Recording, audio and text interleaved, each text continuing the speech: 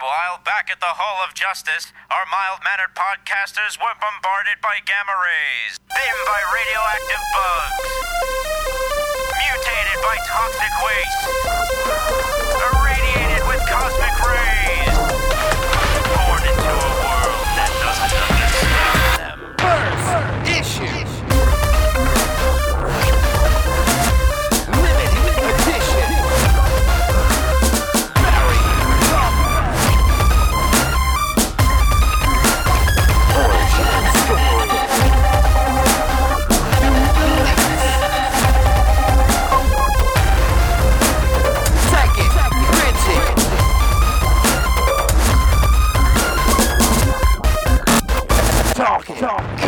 Hello everybody, it's Wednesday, November 20th, 2013, and you are listening to the Talking Comics podcast. I am your host, Bobby Shortle, and I'm in the house with Steve Say. Yeah. Mr. Bob Ryer. Yo. And Miss Stephanie Cook. Hello. So it is November 20th, yes, when you're listening to this. It's November 19th, though, when we're recording this, which is the 150th anniversary of the Gettysburg Address. I saw that in the paper. How about that? Yeah, it's true. The Ken Burns... Shh, Steady. The number one country's talking right now. All right? You know what? Don't get me started. How's your mayor doing, Stephanie? Yeah. Oh, he's high. Yeah. Just saying, listen, I don't need to eat some random girl's pussy. I got plenty of that at home. Ew, that quote, I literally had just finished eating my sandwich when I, saw that quote, and, the gagging. It was just like, oh, that's gross. He is gross. His wife is with him. Oh, God. So gross. For people who don't know what we're talking about. about. On the bright side, he's learning so well from all of your politicians. I don't know. I think that he's a special breed. His forthrightness is something to be admired. He did steamroll somebody the other day. Yeah, this little tiny on woman. Camera. Yeah. Ran her over. I love that his response to when the cocaine stuff, he's like, listen, I messed up. It was in one of my drunken stupors. What do you want? That's an excuse. He was on. They did an SNL sketch about him too. Oh yeah. Did you see it? No, I didn't see it. So funny. Bobby Moynihan plays Rob Ford, and he's just like, I think all my bad press is just due to really crappy press photos. Do you think we use your cameras and one here? And then he just holds press conference after press conference to apologize, but it's half an hour later he then held another press conference to apologize for the previous press conference. Yeah, it's pretty great. It's pretty amazing. It's an interesting political situation that's going on up there. He's delightful, Delightful. He's a cross between Marion Barry and Anthony Weiner. Yeah. And which is not something you want. Jon Stewart was even talking about it the other day, too, and he's somewhere in his basement, Anthony Weiner's what the fuck? Yeah, so if you guys don't know what we're talking about, Mayor of Toronto, Rob Ford, is a pretty special individual. Mm-hmm. Just Google him and have a wonderful time. Enjoy the memes. Yeah, with with what comes out of that situation. Used to be my friend's neighbor. Oh, really? They I think one time they toilet papered his house. He was wearing, I guess it was a hockey jersey that said Mayor Rob Ford. He was wearing an Argos jersey. And the football team. Oh yeah, yeah. And the Argos actually released a statement asking him to not wear jerseys, and he got uninvited to the Santa Claus parade and all this other stuff too. He's just nobody likes you, Rob Ford. Go Rob away. Ford. Well, he's been disinvited to be mayor. And stay there. Gonna end up living in a van down by the river. Yeah. You see that Chris Farley's brother actually tweeted that he wished his brother was alive. Oh, I wish he was because he would too. Play. It'd be amazing and see him playing Rob Ford. Oh my God, that's so good. Yeah. In the worst way, but yeah. Smoking doobies. Oh man. Baseball. How did he get reelected, Toronto? What is wrong with you? I read in the Times on Sunday exactly how he did it. It's because your city expanded. When they took all the suburbs in to the voting, that's his place. The people in the suburbs voted for him because of his stance on taxes for commuters and stuff, and blah blah blah. I don't know. Gotcha. I didn't vote for him, so Yeah, he hates all the stuff that you love about Toronto, all the art things and bikes, and he hated all that. Hated. Puppies? Yeah, he hates Please don't puppies. sell him crack cocaine. You can't snort a Rainbows, dog. because No. at the end of it, it's Well, he not a might. big pile of drugs. Oh man, it's special. Or- It doesn't even seem real. Like it seems like an actor. You know? No. Oh, Patrick Stewart was talking about him on the Daily Show too, with Jon Stewart, and he's like, these crazy politicians that keep on popping up, we think that they're horrible people and they're insane, but maybe we're looking at them the wrong way. We're thinking they're these wildly evil politicians. But what if they're actually just comedians that have been given a really bad script? And like Jon Stewart's like, holy hell, Professor X, you just blew my mind. Jon Stewart for president. That's awesome. That is awesome. Kidding. So moving on from the coke sniffing mayor of Toronto to the PlayStation 4. It's an obvious. Such a good Well, transition. Don't we have other news? No, we're going to talk about news later. We're going to talk about the bigger news later. I'm talking about your big news, Oh, my my big friend. news? Yeah, your big news. Jesus Christ. Yeah, I You got brought it up and said, "Hey, by the way." I got engaged. Yeah. Climactic when you say it like Last week that. Yay! Yeah. to my now fiance Karen. Do you like saying fiance? It's a weird word. Like Fiance. I like what it means, but I don't really love the word. Intended. Yeah. My friend, Fiance. Betrothed. she's engaged to her boyfriend, and she couldn't get over like calling him boyfriend and then fiance, and like it was like she would always go back and forth. So she just like merged and started calling him her Beyonce. Oh wow, Saw that coming. that's special. You know what, Bobby? It's very special. Obviously, Yeah. she's not your Beyonce. You would be her Beyonce. I get it. I got it. Welcome. Yeah, I got engaged. I proposed. I had a cappella group come out and sing one of her favorite songs, and during the middle of the song, they kind of dipped down, and it's funny. The people on this show will know about this day because like 6 months ago or something like that, I went into the city and I ended up buying Day Tripper.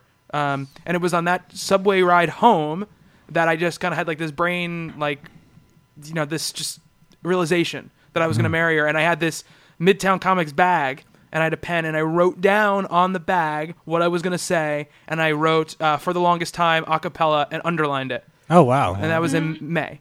And so I recited what I'd written there to her, when I proposed. And then after she said yes, thankfully, the choir finished off the song.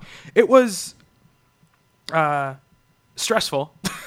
Like the buildup was very stressful, because it's not that I assumed that she was going to say yes, but it's still a very nerve-wracking situation. Yeah. And we had to go up. Anybody who knows the city, Columbia University is where the group was from. The a cappella group was from. Was on 116th Street. Which is not near anything that you would go to as a person going to visit New York City, unless you were going to Columbia. That's the only reason you go up there. And so we had plans. We had dinner plans that night, and we were kind of just gallivanting around the city during the day. And I had to make an excuse, some way for us to get up there. And I knew that I couldn't come up with I couldn't say we had to go up there naturally because she never would have bought it. So I told her that since it was her birthday, that was the guise in which I took her into the city. We stayed over. That I had a birthday present waiting for her that I had a couple friends put together, but we had to pick it up at Columbia before between one of their classes, or I wouldn't be able to pick it up. So she knew there was something up. She was like, "You're doing something," but she didn't. She didn't know that it was that, and she saw. It's funny. She has to go to the bathroom all of the time. She it's like every 5 minutes she has to go to the bathroom. And so we took the subway up from like the village, like 14th Street. 100 blocks. 100 right, blocks. yeah. And it took like 20 minutes. But she was like, I gotta go to the bathroom. And I'm like, shit. Like, I don't know what to do. Like, we're walking to Columbia University campus. I'd have no idea where any bathroom is anywhere, you know. And I'm worried that when we walk on, because there was a place we were supposed to meet them, and they were going to come out after they saw us, that they would mistakenly come out when we were walking to the bathroom. And I was like, well, maybe I'll just be like, you have to wait because we only have a couple minutes. And I was like, I don't want her thinking about having to go to the bathroom like while I'm trying to propose to her. So yes, okay, I gotta pee. Exactly. So we ran. I was like, oh, maybe it's in the library. And we had to walk past. This is what I was going to do on the steps of the library. So we went very quickly into the library. And they sent me a text like, oh, we're on our way. And I was like, we had to make a bathroom stop. And as we came out of the library onto the steps, they were kind of starting to like gather. And they were kind of separate, and they were just some of them had red blazers on. A couple of them had their signature red blazers on, and her eyes started darting back and forth. And so we walked down the steps, and then they walked out, and they were walking up towards us, and she's like under her breath, she's like, "What the hell did you do? What the hell did you do? What the hell did you do? What the hell did you do? What the hell did you do?" And then they said, "Oh, what was that song again?" And then they started singing for the longest time. Nice. And they were awesome. They were great. The Columbia Kingsmen. Video, right? Yeah, there's a video. It's they had someone, a friend of theirs, take a video, and then on that video you can see like 6 other people taking videos, but I don't know where any of those are. But yeah, you can. I mean, I can repost it, but it's on my Facebook page. It's up there. But yeah, so that's. Aw, you romantic, stepping up the bar. Congratulations. Thank you very much. Thank you very much. I like her. She's much nicer than you. Thank you very much. She's delightful. She told me, "Oh, I really like Stephanie." And I sent Stephanie a text. Now. Yeah, after the meetup at Comic-Con, I said, Stephanie, Karen really, really likes you. I asked her, what the hell's wrong with her? And then you still chose to marry her. It's true. I like you, Karen. You're nicer than Bobby. Make him nicer. So that was my big news. It's a very odd sensation. It's funny because I think I was mentally prepared for it for like months because I knew I was going to do it. So it's much more, crazy for her right now, but it's great. It's great. Excellent. Yeah, absolutely. Good job. We'll not be doing a podcast from the wedding, just so everybody knows. Oh, man. You suck. Yeah. Our vows will be broadcast. Did you set a date already? No date. We're talking about possibly the fall, though. Ooh, We don't want to be Of next year or 15? of 14. Oh, wow. Yeah, I don't want it to be a long. We neither of us want it to be a very long engagement. We just want it to. We want to be married, so. You going to go big or you going to go humble? It's going to be relatively big, but not in the typical kind of way because. Anybody who knows Karen knows that she doesn't like that kind of stuff very much. Mm-hmm. And also, I work weddings. That's what I do. I film weddings as my day job. And so I've seen everything a million times, and I know all of like the BS that goes into it and all of the stuff that people overpay for that isn't worth it. So we're going to avoid kind of all of those things. Nice. What we want to do is we're thinking about actually maybe renting like a really big house that has like a bunch of property and just having it there and doing it outside. And, we want the food and the liquor to be like really like a bunch of really good beers and like wine and then like really good bar food, stuff like that. If idea. you need any help or any suggestions, I'll hook you up with Chris. Oh, cool. What we did upstate was phenomenal. Awesome. And as far as prices goes and good food, he can definitely hook you up. Awesome. There was this great. I swear this is relevant to the comic book podcast, but I saw not too long ago. There's lots of really geeky weddings that keep getting posted online, like photos, because they're just becoming more and more acceptable as people embrace this culture into their lives, like everyday lives. And the bridesmaids and the groomsmen, they weren't dressed up in like dresses and all that stuff. They were all in like that Clark Kent kind of button-down shirt, suspenders, and like dress pants. And they all had their hair back and like the big, glasses. And each person had a different superhero shirt underneath. Well, that's cool. Their shirt and like their photos are all of them like the iconic pose of the shirt being like ripped open to reveal each of their superhero logos underneath. That's awesome. It was really cool. I was like, you guys are awesome. That's really, Stay married awesome. forever and be adorable. Yeah, I mean, we just want it. Our first priority is to have everybody there who is important to us, and we're kind of going to build everything else around that fact. So I'll be there. Yeah. You're uninvited. Oh, did we forget to? Yeah. Oh no. Oh no. Steve and I'll sit I put it at on a table. Twitter. Yeah. Didn't you get my email, man? We'll podcast the Your wedding. invite didn't come to you in the mail. I'm sorry you missed it. Yeah. All right. So that's enough about me. But thank you guys for asking about it. Now Hey, to the congrats. PS4. Thank you very much. Yes. So the PS4 came out the 15th, right? Last Friday. Yeah. So Steve, you are the only one of our group who has gotten it thus far. I am. Bob was this close, but he just he decided the last second. He's seen it. He saw it at my house. Oh, that's true. No, I'm going to buy a Nintendo original or an Atari, maybe. That'd be awesome. You'd be a hit if you bought one of those. That's like the I thing have now. somebody who has a classic arcade machine for sale if you'd like. So Steve, what are your first impressions of the PS4? The system is just like any launch system that comes out. It's an impressive piece of hardware. It is not without its problems. Of course, one of the things that usually tends to happen in this day and age with new systems or new games is the online components are not ready. That is one of the problems that first occurred with the PS4 was, I debated for a while about whether or not I should get any hard disk games, like physical copies of games, and I didn't up until about 2 days or 3 days before the system launched, and I caught an Amazon deal where I bought 2 for $3. So I got Killzone, Assassin's Creed 4, and Knack.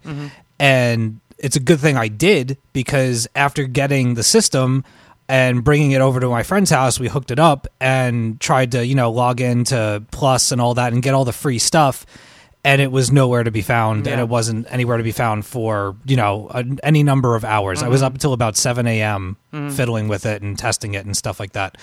Of the games that I do have, I have all the free games now. I have Blacklight Retribution, which, for those wondering, it's kind of like Call of Duty Light, but you're going to want to wait a while. It is extraordinarily buggy, and play levels are very thin right now, but the gameplay is fun, but it is unfortunately what they call a pay-to-win game, where basically if you want anything in the game, you're going to have to pay for it. Yeah. If you want to use in-game currency, they don't allow you to keep your items. You can only borrow or rent them for an extended period of time. Like, you'll pay 500 credits, which is difficult enough already to get, and you only get that gun for like 3 days. So it's a little weird. It's a little backwards. Contrast is a free downloadable if you're a Plus member. Otherwise, it's $14.99.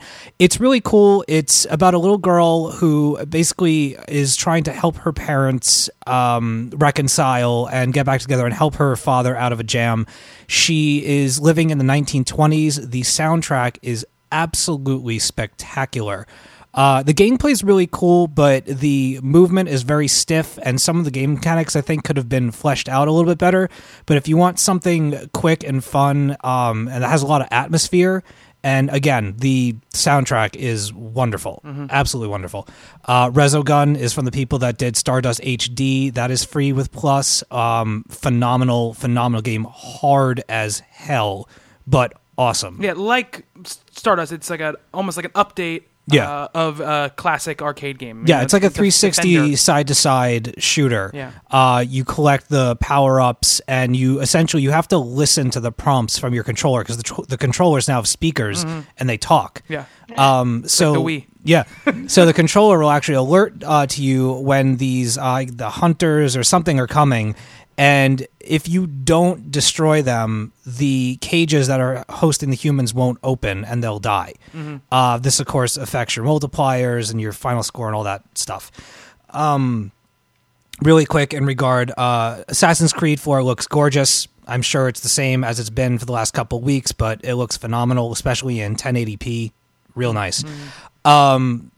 Killzone is really cool, but I bought it kind of forgetting how clunky and often like claustrophobic and slow Killzone can be, because of all the armor that you're wearing and the guns you're carrying around are very heavy, that it just plays as a very heavy first-person shooter. It's the most impressive looking game that I've seen on the system. The cities are immaculate. Like, I've never seen graphics like that. When they pan back when you're in the elevator or you're flying around, the cities are some of the most beautiful things I've ever seen in a video game. But the surprise title of, I think, the whole system, I haven't played every game, but believe it or not, is Knack. Knack is awesome. It's awesome. It's a lot of fun, but I'm going to warn people, it is really, really hard. It's really hard. I read a couple of reviews about difficulty spikes, and no shit. The game is pretty much like a 2-hit kill, almost like a Dark Souls of platforming. It's really hardcore. My only complaint with it is that as your character grows bigger, as he collects more relics, it doesn't really change anything with the exception of his size. Like, he looks different, but he plays the same. So it's neat when you get this stuff, but even if you hit harder, the enemies are more difficult. So it doesn't really, whatever. Right. But if you die, they send you back to a checkpoint that is much farther back than you remember or would care to be. Yeah. And it's a challenge. Yeah. And honestly, I'm about 7 chapters through it. I think there's 13 total. And it's the most fun that I've had with the system. The online is now up and it is working. It's buggy, but nothing game breaking at all. Oh, one more thing, and then I'll move on. Download for free. It's a free to play game, and you can earn everything in the game if you work for it. If you guys like third person shooters in the vein of, it's kind of like Gears of War meets Mass Effect. It's called Warframe. Warframe, yeah. It is the shit. It is so awesome, and the things that you can earn, the designs, the artwork is spectacular for this game, and the gameplay is tight. It's been around for about a year, so it was basically just a port, and it supports all kinds of different players. The controls are tight, the combat is tight, and it's got a lot of varying modes. You'll have to play with a lot of stupid people at first, but if you can manage to get a party together, there won't be anything to stop you. The only thing I've really had a problem with so far has been hooking up with people that are still on their PS3s, like online. Like, I usually do headsets to play Marvel Heroes on the PC with friends, and they can't find me. Oh, really? I see them, but they don't see me. And whenever I send out a request, they don't get anything. So, like I said, they're still having issues. Is it worth the money? It will be. It's not worth it yet, because the library isn't that large. The things that I'm playing, that I'm enjoying, I am enjoying them, but it's nothing that I couldn't wait to play for a while. But I mean, with that being said, I'm happy to have one. And there's things that were announced the night of. I mean, Uncharted 4 told me that I made the right decision right then and there. I can't wait to play that. Yeah, I mean, for me, that's the reason I'm not. I still want one, but I'm not fiending for it, because there's nothing in the launch lineup that I look at and I even go, I would probably play that. Not that I don't think there's anything good, because I think, I think the new Assassin's Creed game actually looks cool, and I think the idea of it is interesting. But the only thing about the system that I want that I can't do in the other stuff is they have the built-in streaming stuff now. Yeah. You can stream to Twitch and Ustream built in. You don't need an extra piece of software anymore, extra piece of hardware anymore to do it. Right. And I really want to start doing that stuff more often, and I find myself not, because of the extra steps you have to go through. So that is something I'm really, really interested in checking out. Well, maybe since you have your equipment here, maybe we could figure that out from me, so I could do a couple of them. Absolutely, yeah. I was going to say something, and I forgot what it was. I'm sorry. But I watched a lot of on Giant Bomb. I watched a lot of. They did a 8-hour live stream. Nice. The day the system came out, and just went through the whole front end, played a bunch of games, and just kind of really dug into it. And I watched the first part and a half of it so far. It's separated into parts, but there was stuff in the front end I thought was very, very cool. Like if you have the camera, the automatic sign-in stuff, I think is really, really awesome. Like the face recognition.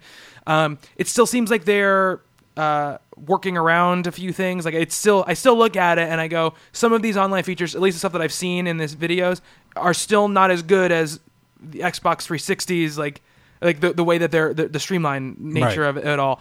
However, I mean, I love my PlayStation 3 and I'm excited about the PlayStation 4. It's just, I mean, for me, it's Infamous. That's the game that I am. Second Son. Yeah, that's March 21st. Yeah, that's the game that I'll probably definitely have one before March 21st. But that is the game I'm like, I need it before that game comes out because I want to play that. Yeah, game. I mean, I did the smart thing where when I pre-ordered mine, I pre-ordered it the day that they went up. That I paid it off little by little each month. So it wasn't like this huge chunk that I had to throw down all at once. And it was probably the smartest thing I could have done. Yeah. But I mean, for weeks when I was looking at the launch titles, when they finally announced them, I, thought about taking my reserve away and just waiting and moving on. And then it occurred to me, when the hell is the next time I'm going to have $500+ to throw down on a system? So I just ended up getting it now. And I'm just hoping that my system remains. I didn't get the warranty, which might be a mistake, seeing as there's some blue lights going around. Yeah, but that stuff, I think that they'll honor that. If it's stuff like that, the Xbox honored that stuff, so I feel like that they'll honor it. But I mean, I'm happy with it. I'm happy to have it, I should say. Not super overwhelmingly impressed with it, but I don't think anybody ever is when something comes out on day one. No. That's why you don't buy it on day one. Well, I mean, I Also, understand it. it's going to be so much cheaper in like 6 months. Not 6 months. You got at least a year until they drop the price on that thing. I don't know. Yes. Both of the new consoles are like stupidly expensive. They're less expensive than they were last time. Don't care. But I'm Too just much. saying. You're just jealous. I'm not jealous at all. I've been playing Assassin's Creed on my Xbox, and it looks fantastic, and I don't need more than that. It's all right. You don't have to be mad at people who buy it, though, Stephanie. It's okay. I'm not. I'm just saying, like, I'm personally waiting. Because, like, to your point, like, you're basically just paying an excessive amount of money to have glitches. Well, not necessarily. I mean, I get the wanting to have something on day one. I mean, I'm that way, too. I bought the Wii U on day one, but I've just learned that, like, it's just, for me, better to wait, because there's not enough right now for me to, be like, ooh, gimme. Yeah. I mean, if like, Uncharted 4 had come out, launch, that's, it's all about games when it comes down to it.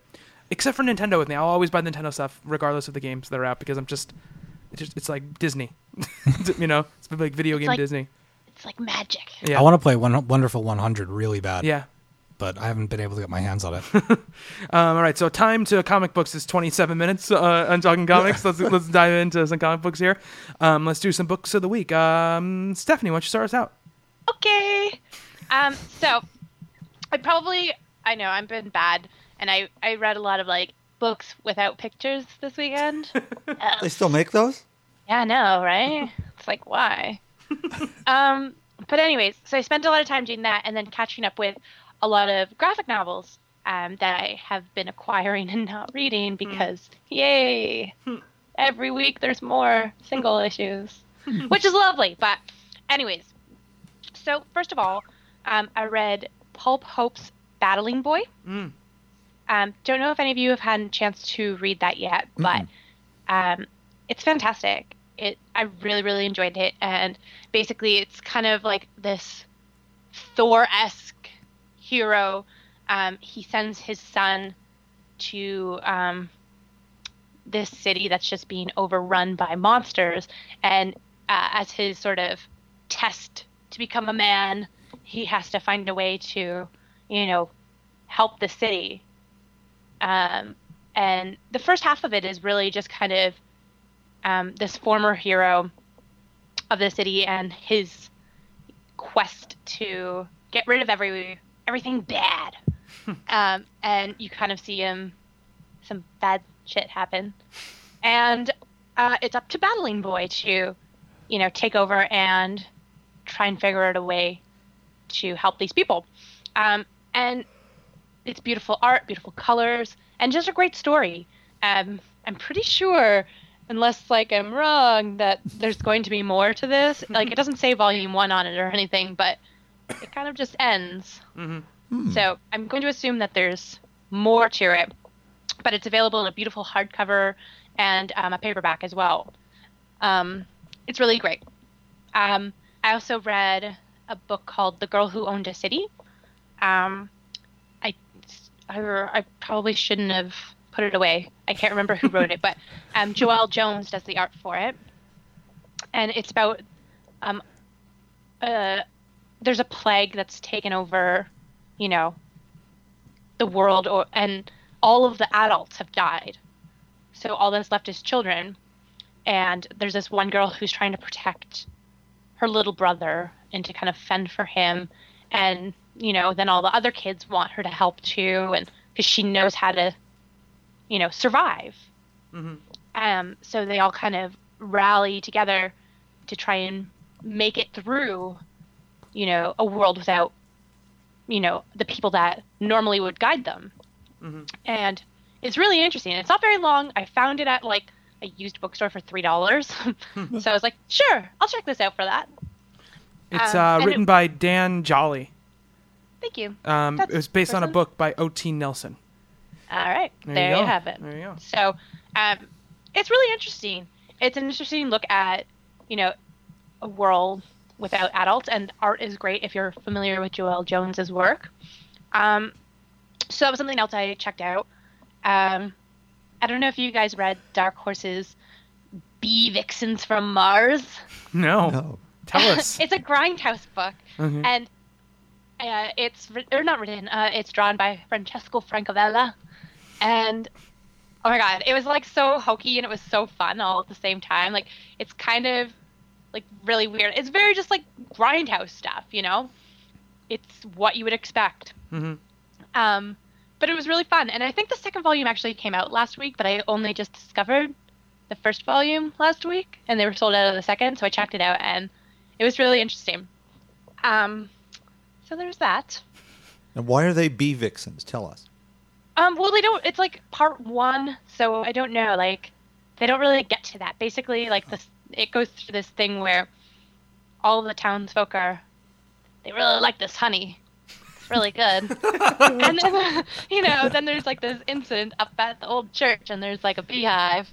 A big beehive. Sounds like Scooby-Doo. Yeah. And then all these incidents sort of ensue. I thought you were doing like an old timey, like, I really like this honey. Like that. I thought you meant like a woman. I didn't really just meant actual honey. Nope, there's actual honey, like Gotcha. from bees Gotcha. on the hill. I'm with you now. Shenanigans are ensuing. Now I want to buy it. See, it's interesting. I'm gonna check out the next volume or the next issue and see where it goes. But I haven't actually seen the Vixens from Mars yet. Aw. Well. See, there was a movie years ago, Invasion of the Spoiler. Bee Girls. So I'm sure they'll show up. You can't have a title like that and not deliver. No, I know. There's some stuff that happens that lead me to believe that the next issue will have lots of the bee vixens from Mars. Yeah. And then quickly I read last week, or I guess I wasn't on the show last week because you guys have seen Thor and I haven't yet. But the week before, I talked about the Midnight Circus, the Hellboy series, and this week I checked out another Mike Mignola book called B.P.R.D. Vampire. So that is Mike Mignola, and then it's Fabio Moon and Gabriel Ba. Bah. Really, really great. Really enjoyed it. Art's fantastic. Story's really cool. And there's a couple things that happen that I didn't really understand, but for the most part, again, it was enough to be a one-off that I understood and was able to pick up and enjoy. It's really spooky, and with the vampire in the title, you might have guessed that there's vampires in it. Spoilers. Yep. And they do not sparkle. They're really That's scary. So if you're into Mike Mignola and you like the Hellboy stuff and haven't checked out the B.P.R.D, I really recommend it. It was good. I really enjoyed it. Awesome. And I promise this is my last one. This is like my actual book of the week. So you guys probably know that I'm a fan of Mike Norton and Tim Seeley's Revival. I'm not talking about that, although 14 was really good. And I was a really big fan of Battle Pug as well. So freaking good. And this week I read Mike Norton's The Curse. So on the cover of The Curse, it's also been released in, I don't think it's trade paperback, but I think there's a hardcover of it. Anyways, it's available. And basically there's a big pug on the cover, so don't be confused. It's not Battle Pug. He just really likes pugs, okay? Okay. Moving on. So this is if you've ever heard of the 24-hour comic marathons, artists and writers, they get together at comic book shops that host these events, and they make comics for 24 hours straight. Sometimes big name people come out to them, sometimes not. Sometimes it's just, people just trying to practice and kind of be part of the community, yada, yada. It's really awesome. Although probably really, really, really tiring. Yes. So for 3 consecutive years, I believe, Mike Norton has gone to these marathons. And he did his at Challengers Comics in Chicago. And let me see here. Yeah, he did them 3 years in a row. And he came up with, this sleep-addled tale called The Curse. And basically, there's 3 separate stories, all kind of more or less dealing with the same characters. The first one's actually called The Curse. And Mike Norton apparently really has a potty mouth. And he, I swear to God, there's at least 2 to 3 instances of the word fuck on every page. But it's amazing. It's this dude and his pug, and they're just kind of hanging out, and this guy's girlfriend breaks up with him, and he's like, oh, we don't need her, la la la, let's just go for a walk. And on his walk, he gets bitten by a pirate. Wait, he gets bitten by a pirate? Yeah, a pirate just pops out of the bushes and bites him and runs off. And then he is now cursed with were-piratism. So, the next morning after he's been bitten, he wakes up with, an eye patch and, an earring. And then, eventually he has, a peg leg and all these other things. Awesome. And, he doesn't know what he's doing. This pirate is taking over his life. And, it seriously sounds so ridiculous, but it's amazing. And I just, died laughing. And, his cries can be heard across the city of "Arr!" And it's pretty much the best. And the second part is it just keeps on getting better. The second part, which was obviously written a year later, it's called The Curse 2, The Cursening. And there's just all these little mini stories that take place that are just absolutely ridiculous, and and David Bowie in Labyrinth randomly shows up at one point. Jareth the Goblin King, he's in here for reasons, obviously. Mm-hmm. And his dog Baxter, the paranormal investigator / pirate. It's basically the best thing I've read, possibly all week / ever. I feel like it's what it's like to live inside your brain. That's what I feel like it is. It's seriously ridiculous in the best way. At one point in time, because Jareth is there for reasons, stuff happens. There's this explosion, and one of the things he shouts is "Great Henson's corpse!" It's just really great. Crickets. It's really great. And then the last one's just The Curse 3.0, and they're all collected in this volume that's available at your local comic book store. And which company puts this one out so we can tell? I believe, let me check here. It is put out by Oni Press. All right. So, there you have it, guys. Awesome. That's it? You should. Yes. That was one of your most put together Book of the Week segments I think you've ever had. Thank you, Bobby. You're very welcome. Take that as a compliment. Carry on. It is a compliment. All right. Moving on to Bob. Okie dokie. I don't know how I follow that. Where piratism and I know. David Bowie and I wish that was a thing. How great would it be to be a werepirate? Yeah. I've never. Well, there are people in Portland that actually just have taken up the pirate life. Seriously, there's people that walk around and they just wear pirate gear and stuff, and they're just pirates. We have in Miller Place, we have a house that is the pirate house all year round, and especially during Christmas. He, the owner of the house, I think his Christmas naturally. Yeah, Pirate Christmas. He has literally ships and giant sandcastles and sharks and crustaceans and shells and more pirates all hanging about his house in the front yard and the side yard. Real pirates or No, he's collected things over the years and has literally built entire, I don't even know what you would call them, nativity scenes of pirates. That's great. On this day, it's pretty fantastic. Pirates. People were trying to get him to get rid of it. They had a petition going around forever, and nobody would sign it. Why?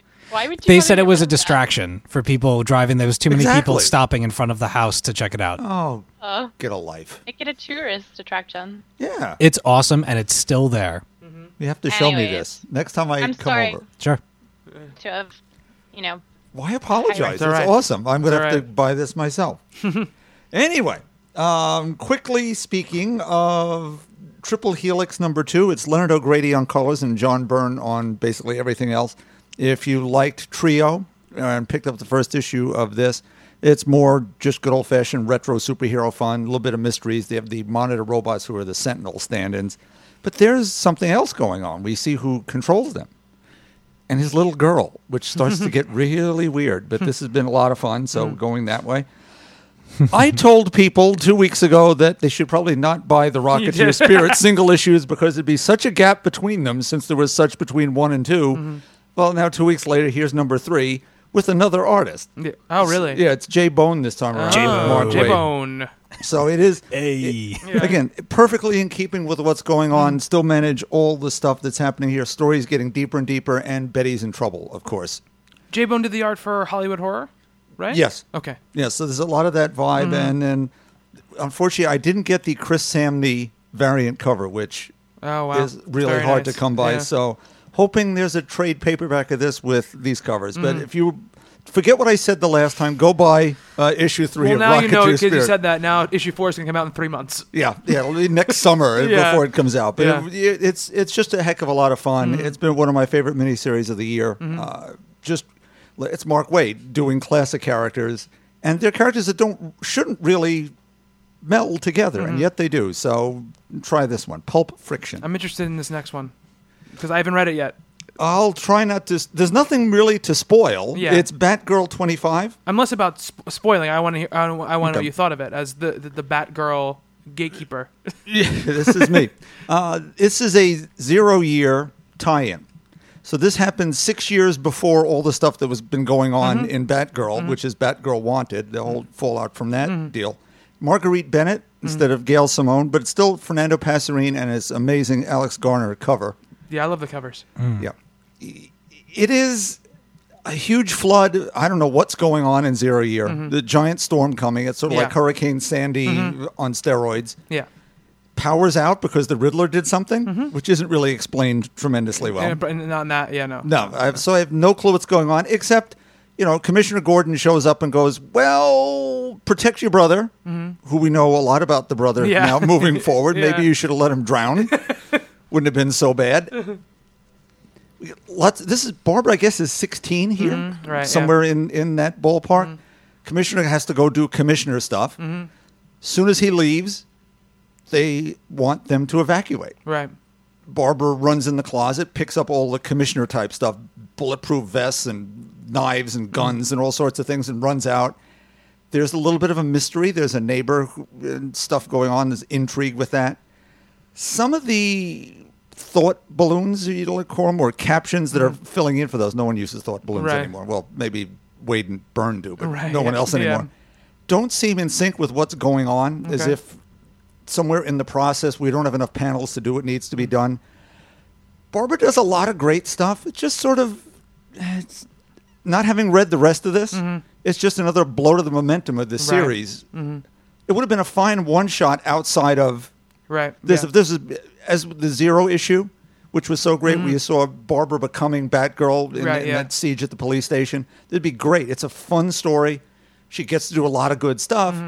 I'm just unhappy with having spent $4, Right. and then I'm looking at Gothtopia in 2 months. Right. So it's a good issue. If you're buying 0 year, I'm sure you're going to want this to know what's happening in Gotham City and that part of town over by the river, which is now overflowing its banks and 40 feet high, like in the abyss or whatever. Right. If you're a fan of Batgirl, I guess you have to buy it as I did. I just love the cover. I like the cover of her with the flak jacket on and the short hair. As like, I would write a whole book about that. I haven't even read a word of it. I would read a whole book about that character. And that's from the book. Yeah. She does all sorts of cool stuff that you'd expect her to be able to do. Just that.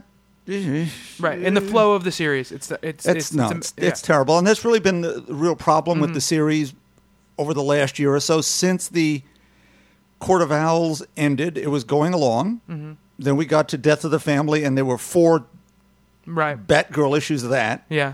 And Gail Simone likes writing these crossover issues. Yeah. But apparently didn't get to do this one for whatever reason. I don't know why. I don't know what's up with Yeah, that. she hasn't said, Yeah. except I just didn't do this one. Yeah. But she heard it was good. At least that's what I read. So, okay.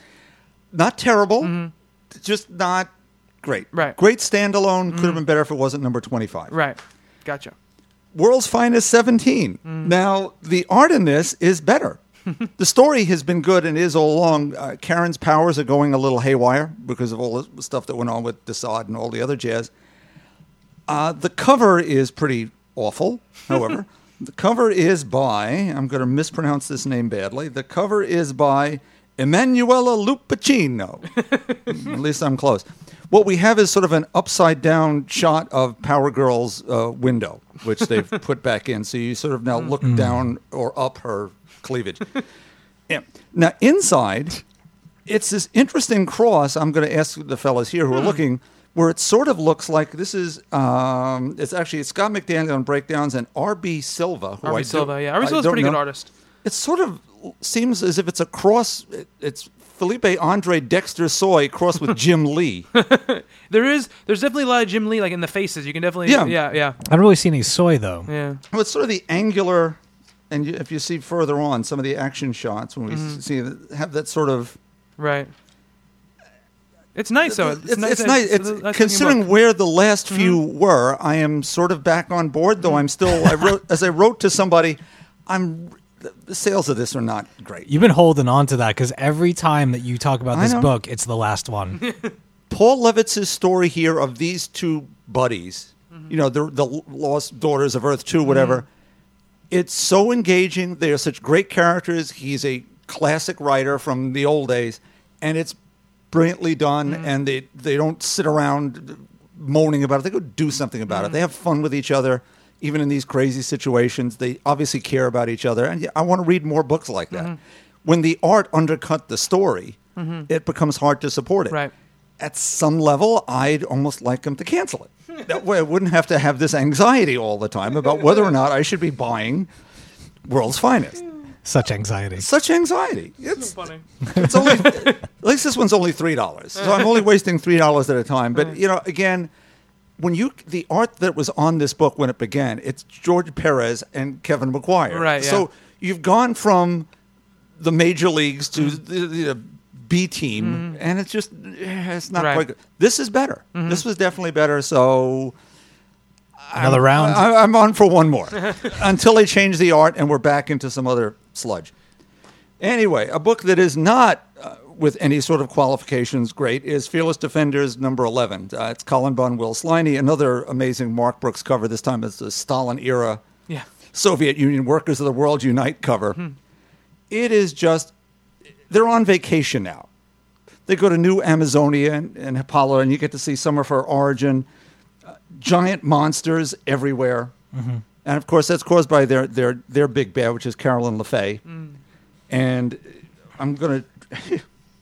We have two new villains who are introduced in with they have their own little boxes. You don't get to see caption boxes anymore. So there's this girl. She sort of looks like Medusa. She's horns and purpley and all sorts of weirded out. Aradnia, gothy Atlantean witch, and then her cohort, Echidna. Your mama's so ugly she gave birth to all the monsters of Greek myth.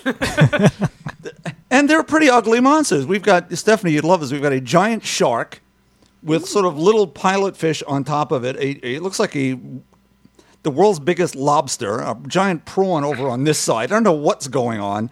And, of course, Elsa Bloodstone, who's, this isn't my kind of vacation. Well, now it is. I've got giant monsters to bash. We're coming down the end of this one more, which is just so sad. But this is just great. Please, people, go buy the trades. Just enjoy the heck out of this book. Oh, it's Will Sliney's birthday on Tuesday, by the way. Happy birthday to Will. Yeah. Yeah, I read it. I enjoyed it, but I'm racking my brain as to how they're going to end this in one more issue.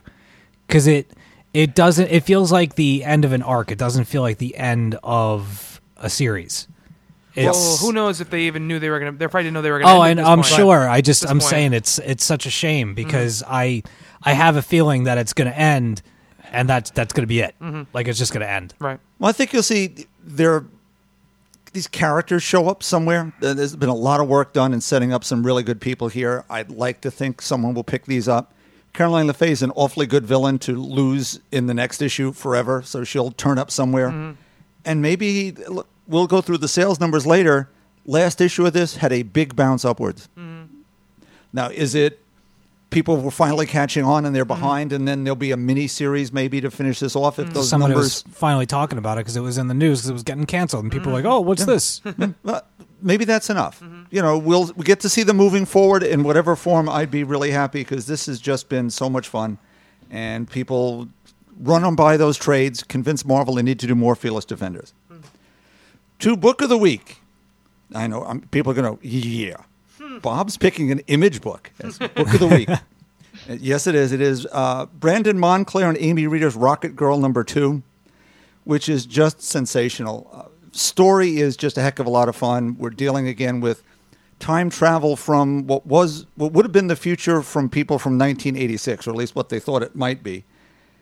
And DeYoung Johansson, who's a teenage policewoman from 2013 of then. This will give you a headache thinking about these time travel things, but it's fun.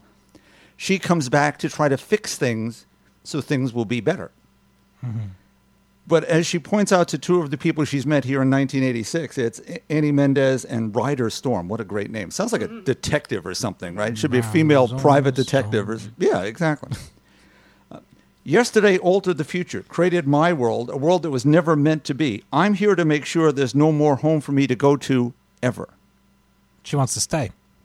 Well, she's willing to sacrifice what would be her own future to change things for everybody in the intervening 27 years. That's pretty heroic stuff. You've got some intrigue here as to who exactly and why exactly this time travel machine that she came back with got sent, who's in charge of the Quantum Mechanics Company. Nice mystery forming. And the art is just some of those beautiful things I've ever seen. The panel layouts actually just draw your eyes across the page. Emotionalism galore. And a 2-page spread of people looking at sort of computer news that is just outstanding. It's actually 3D in its depth. It's all these little screens and everyone looking everywhere. This is supposed to be an ongoing. I don't know how long ongoing is going to be. I hope this runs forever. I hope it runs for the 27 years that they're talking about. As Brandon and Amy have just really knocked this out of the park. It's just a beautiful, beautiful book. If your store still has the first issue, I think they're pretty much sold out. Just read it today, actually. And what'd you think? I really enjoyed it. I was going to talk about it, but I know we had talked about it a while back, so I felt like I was late to the party. No, well, go. Talk to our fans about it in your own inimitable way. It was awesome. I just really enjoyed it. I think it's a really interesting take on, that sort of the time travel story, and the character is just really unique. I think it's. I haven't read the second issue yet, but I think it's going really interesting places, and it kind of reminds me a bit of like Continuum, if anyone's seen that. No, I haven't. Okay, well, if for anyone who has seen Continuum, it's a bit like that, only she voluntarily goes back in time. Oh, wait, that was the Sci-Fi Channel show. Yes, I watched a few of those. It was interesting. So that was what it kind of like reminded me of after watching that not too long ago and then reading it. But I know artists and writers hate when they're like, your book kind of reminded me of this. So I'm sorry. But it's really unique. It's not like, it was like the hint of that. It's really cool. Yeah, the visuals in it are something pretty special. I mean, when you open the book, I mean, I don't know who does the colors on the book. I don't know. I think she does. She does. Yeah. They're just gorgeous. I mean, that's what stands out to me the most. I mean, obviously the line work is great, but when I open the book, certain pages, just the pop of the colors it's the most eye-catching, I think, book in that way that I've ever read. In the way that it looks like that. That's a fun story to go with it. I mean, sometimes the art could overshadow the story itself, and the characters work in concert with it. Just a fine, fine little book. Yeah, it's a lot of fun. It's a really good book. Indeed. All right. That's Steve, me. what do you got for us? What do I got? I was going to say indeed again. I'm not, though. I'm not going to. I'm going to talk about something that we actually haven't discussed since it's been going on, or at least haven't discussed it in a while. Ultimate Comics is coming to an end with Cataclysm. Cataclysm. And Galactus is coming to nom nom nom on the universe and apparently take it out of the running.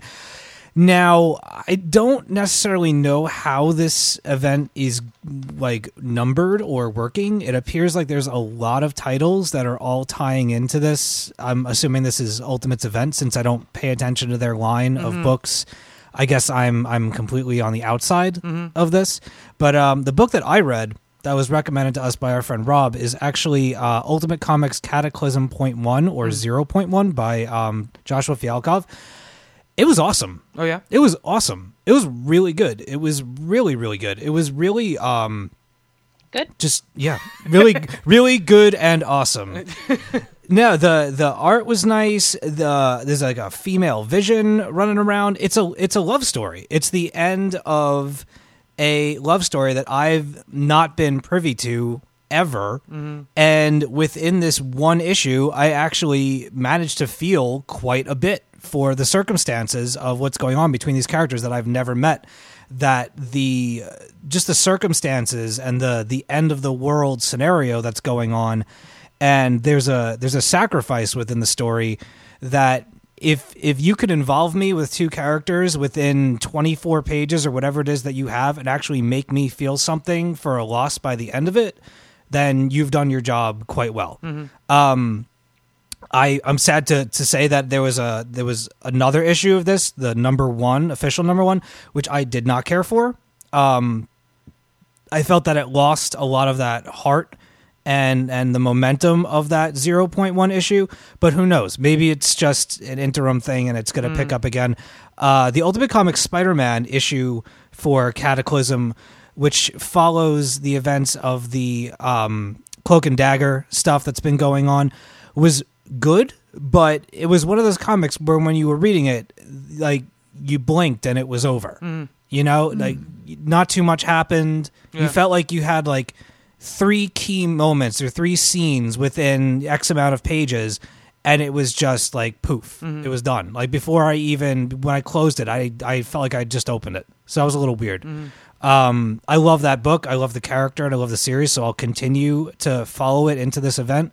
But I'm just hoping that future issues feel either meatier or this just goes really quickly and we can get back to business and I don't have to worry about it. I don't know what the business is going to be after these 3 issues. Well, I think the one to pay attention to will be the Miles Morales stuff because I don't think he's going to go anywhere. No, I don't think he's going anywhere either, but it will be fascinating to see how it shakes out. Right. I read all new X-Men. Don't remember anything about it, so I'm not going to talk about it.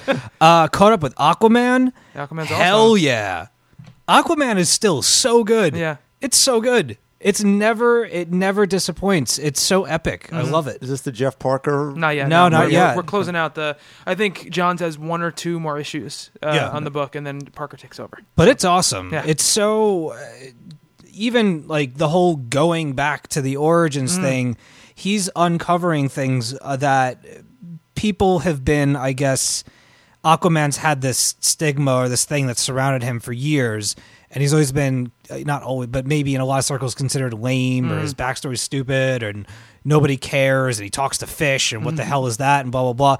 And Jeff Johns has managed to make him such a commanding presence and make his powers really badass. Yeah. Like when he's leaping out of the ocean, he's got like blue whales and killer great whites and octopus and like all these things, squids coming out of the water ready to like kick some ass. It's awesome. Yeah. Not to mention the carnage and the tsunamis and all of this ocean stuff is really, really impressive. The artwork is just as good as the writing. Yeah. Fantastic.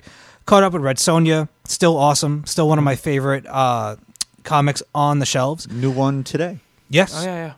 I got to read Velvet. It's good, right? Yeah, I got to read Velvet #1 from Ed Brubaker and Steve Epting. Yeah. Okay. Yeah, cool. I have never read like Criminal or any of his other stuff. I think I might have some of it, but never got around. I think Incognito I own, but I have yet to read it. Super cool. Made me regret not keeping up with Fatale, that I have all of them that I need. I remember the first arc distinctly. Don't remember anything about the second, and there's like a third and fourth already. So got to catch up with that. But for those that haven't checked out Velvet yet and you like like double-crossing spy espionage stuff with a really, really strong character as your guide through this story. Really good stuff. Yeah, the book is so quiet and measured. Yeah. I think we talked about this when we talked about it the first time for about 24 pages, and then the last 3 pages it just like cranks everything up. Yeah. Yeah. They really they put you in a situation where you're reading along, and it seems almost like not. I don't want to say that it's by the numbers because it's written very well, but it's not. Up until the last couple pages, it isn't a story. You've heard this story before in 1,000 times, and then within the last couple of pages, they kind of throw a wrench into the works, and you're like, oh. All right, now I'm, like it was one of those things where while reading it, I was like, this is really good, but I don't know that I have to keep buying it and keep up with it because it just seems like it's just going to be another like cop story, and it's not. It's, obviously it is, but there's going to be a few more layers to that. We already talked about Rocket Girl. I love it. Story's great. Character's awesome. I want to have her come over and cook me some pancakes. And the colors are just absolutely phenomenal. A book that I read yesterday that I wanted to bring up because I was pretty sure that nobody was going to talk about it was a new release from Image Comics called Umbral. This is Umbral #1, and it is by Anthony Johnson. Actually, they have scribed by Anthony Johnson, illuminated by Christopher Mitten, painter. Oh, he got a boring one. John Roach, and Flourisher by Thomas Maurer. Umbral is one of those books that has me written all over it. The artwork is very hellish, very nightmarish, very squiggly, polished but unfinished at the same time. It's got a super, super, super thick lore that comes along with it. The book itself feels very beefy, and by the time I was done reading it, I kind of wanted to see how much I had paid for it based on how much I enjoyed the story. And it's only a $2.99 book. For a $2.99 book, you got a lot of story out of this, and all the ads, if there were any, I think there was like maybe 3, they were all in the back. So it was this, big presentation. Now, this book for me was kind of a double-edged sword. It's pretty much about royalty and a nightmarish force, breaching their way. They're from this place called the Umbral, and magic is making its way into the world. And there's a girl she has her hands on an artifact that can basically keep them at bay, and she's at risk of losing it. They're coming after her. Run for your life. Who can you trust? Kind of stuff. And it's all really intriguing. However, the book has 2, like I said, it's a double-edged sword where sometimes we get first issues and we say that there's not enough. Like there's not enough information. This is one of those issues where there's almost too much information. There's a lot of names. There's a lot of places. They actually give you a map in the beginning. I guess you're supposed to reference it and see where all these people are at and where the factions are and stuff like that. But since it's got like a medieval background, it's got that Game of Thrones-ish kind of thing where there's a lot of families. There's a lot of lands. There's a lot of people that what's the word I'm looking for? And they band together and Clans and and alliances. Yes, that's it. There's a lot of alliances going on, and as I was reading it, I was kind of like, okay, I don't know who that is. I don't know where that is. I don't know who you are. And the thing that was holding on to it for me, though, was the art. Like I said, the art is super cool. If you like, dreamy, almost like Riley Rossmo-ish nightmare kind of stuff. And the writing is kind of here and there where other characters, especially the royalty and the more medieval parts of the book, they all talk very regally and kind of in that old English and all proper and everything. Right. And they're all pretty buttoned down about the way they talk. And then you have this main character who is kind of like a 19 to 20-year-old street rat badass who, talks like a sailor and just kind of throws the whole vibe of it having that like medieval magic-y kind of thing. And she's like, well, fuck this shit. I'm going, I got to get out of the Umbral. Damn, and blah, blah, blah. And I'm like, that's kind of weird. Because you don't sound like you're from this time where this story is happening. And it's just a really, really unique but really odd book. I mean, if you want to check it out, like I said, it was only $2.99. It's certainly worth a look.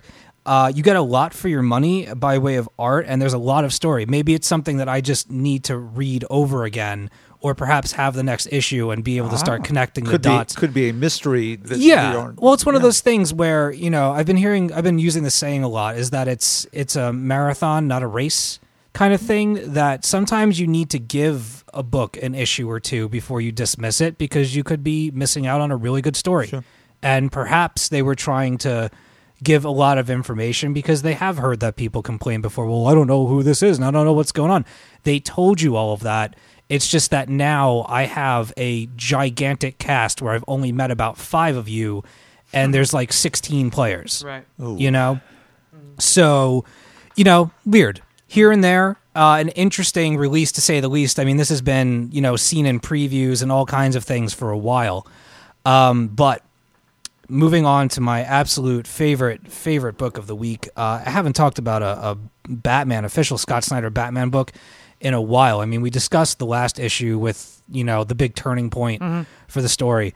But holy hell, 25 was the issue for me. I know everybody was kind of losing their shit over 24, and it was cool, but it was something that I've seen 1,000 times, just told in a different way. It's nice that they got to it, but this, I guess the second arc or the second part of this 0 year, I am so much more pumped for this half of the story than I was for the stuff that started out. I mean, it's been great all the way through, and it's been enjoyable, but this issue was just awesome. Greg Capullo, I swear, he gets better and better with every issue, and Danny Miki on the inks is using some really, really powerful colors, especially in the skies. Well, it would be FCO. Oh, is it? Yeah, FCO plus Sensia is the colorist. Oh, yeah. My mistake. Yeah. I forgot there was a difference. I mean, we get to see like an old roadster Batmobile. Yeah. I don't quite understand how it pulls off the cool little thing that it does. But this is the second time that I've actually seen Batman emit a little bit of laughter. Yeah. It's the classic, like, oh, we got him cornered. Oh, he did something crazy, and he got a little smile. But getting to the other stuff really quick, there's a new villain in town that, I mean, one of his oldest villains too. One of Batman's oldest villains, Dr. Death. Oh, he has been around. Yeah. See, I not thought in the New 52 yet, but he's classic. All right. Well, I've personally have never read him before. The depiction of him in this is right up my alley. I love the nightmarish. I mean, my favorite bad villains are Scarecrow and Clayface. I like the monsters. I think they're a lot of fun. This guy is grotesque, both in execution of his crimes and murders, and his appearance is ghastly beyond all reason. But aside from all of that great stuff, my favorite part of the book is actually just one page. Bob was talking a little bit earlier about the blackout that's happening during 0 year, and I wanted to actually, talk about this, but tell Bob as well that while all of this is going on, there's a full page of a moment in here where, amidst all of this chaos that's going on and getting away from the cops and learning about this new villain and stuff like that, Batman, during the blackout, actually stops a robbery inside of a drugstore and helps a mother and child and leaves them with a bat care package to fend for themselves in the blackout and to take care of them. It's a nice little superhero moment that he's not so busy doing all of this big stuff that Scott Snyder bothered to even write this tiny little bit in there to show you that he's still doing the Batman stuff. Stuff, the reasons why you would love him is because during this blackout, he's still looking out for the people of Gotham in his own way. And there's a lot of big Jim Gordon stuff. And, furthering the start or the blossoming of their friendship and relationship. And they're kind of combatants in a way at first. Mm-hmm. You know, they He's a don't. vigilante. So. Absolutely, yeah. And Bruce Wayne's kind of a dick. But even Wayne and they there's something going on with Gordon. We don't know what it is yet. Something about when Bruce's parents got killed. There's something with Gordon that they haven't gone into yet. Right. They just hint at it here. There's also, and this is one of the things, is they've been doing this since when they started this, we're like, oh, he's just gonna worried about like the retreading of things that are already done. He's reinvented a few things already, and in this issue, there's a character at the end who does something very, very out of character for that character, or at least how we know him up until this seriously. point. So that was completely by surprise, but we'll see how all that stuff kind of plays out. And then we get a backup with Harper Row as a small child, like as a little girl, telling her her little brother a story to help him get through the blackout because he's scared of the dark, which is just awesome. Yeah, it's great. And I'm not going to spoil who it is, but we get another character from the Batverse that shows up in this. And it's got me excited because I'm wondering who else now is going to, like, who is he going to start to show up in the first couple of years of Batman. And I want to know, I really want to know how much longer Scott Snyder is going to be on this book, because he's been on this since the start of the DC. I hope that he doesn't finish 0 year and split. I really hope that he's able to write past that. I think he had said that he has plans to do more past 0 year. Yes. But yeah, we still have 6 issues of 0 year left or something. I know, but I want him on the book forever. But yeah, no, great stuff. Batman 25 was awesome. Absolutely. And there's people wondering, the page at the end, which there's kind of a split thing going on. There's stuff in Gotham, and then you see kind of this, looks like Afghanistan or Iraq or something. These soldiers going to find it, and they find this mysterious door on the floor, and then in the middle of the desert, and then it ends with something going down, and there's a couple like clues or hints left behind, a helmet with a name on it, and if you check back in Batman 21 and look at the Riddler's wall of stuff, you will see connections to this stuff that's going on. Ooh. So there you go. Yeah. That's it for you, Steve? Yeah, that's it. All right, awesome. I'm going to go right off of 0 year and talk quickly about some video game stuff. I think Stephanie, last time she was on the show, had said she had just beaten Batman Arkham Origins, and I just beat it this past week and put my review up on the site at toncomicbooks.com. But I want to talk quickly about my thoughts on the game as a whole, because I know more people listen to the podcast than will actually read the review. For me, Arkham Origins, to put it in perspective of the whole entire series, if you're a person who's played the whole series, I think it's definitely the weakest entry in the three the three games. I kind of put them in reverse order. I think it's Asylum, then City, and then Origins. That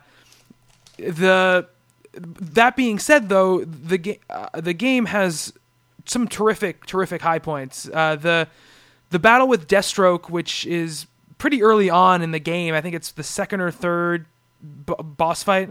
70. Yep. Yeah. I think it's technically the first couple of them are like non-boss fights, but yeah, thereabouts. I personally think it's probably the best boss fight and the best probably, I think, encounter in any of the games. The way it challenges you to fight differently than you're used to, and it's a very stressful fight because you're fighting someone in context of the fiction who is as good as you at the things that you're doing, and you have to fight them in that way in the game. And the only shame of it was, I wrote this in my review, is that it happens very early in the game. It feels like it should be, one of the kind of ultimate definitive fights. Instead, what becomes the definitive fight of the listed assassins that you end up fighting is Bane. You kind of fight Bane over two separate scenarios, and those fights are good, but they feel more like fights I've had before in the other Arkham games. So it's not as engaging to me. And the Deathstroke one was like, that was what I talked about when I was talking about it before, in which there's like several parts to it, and if you die at any part, you need to start all over again. Yeah.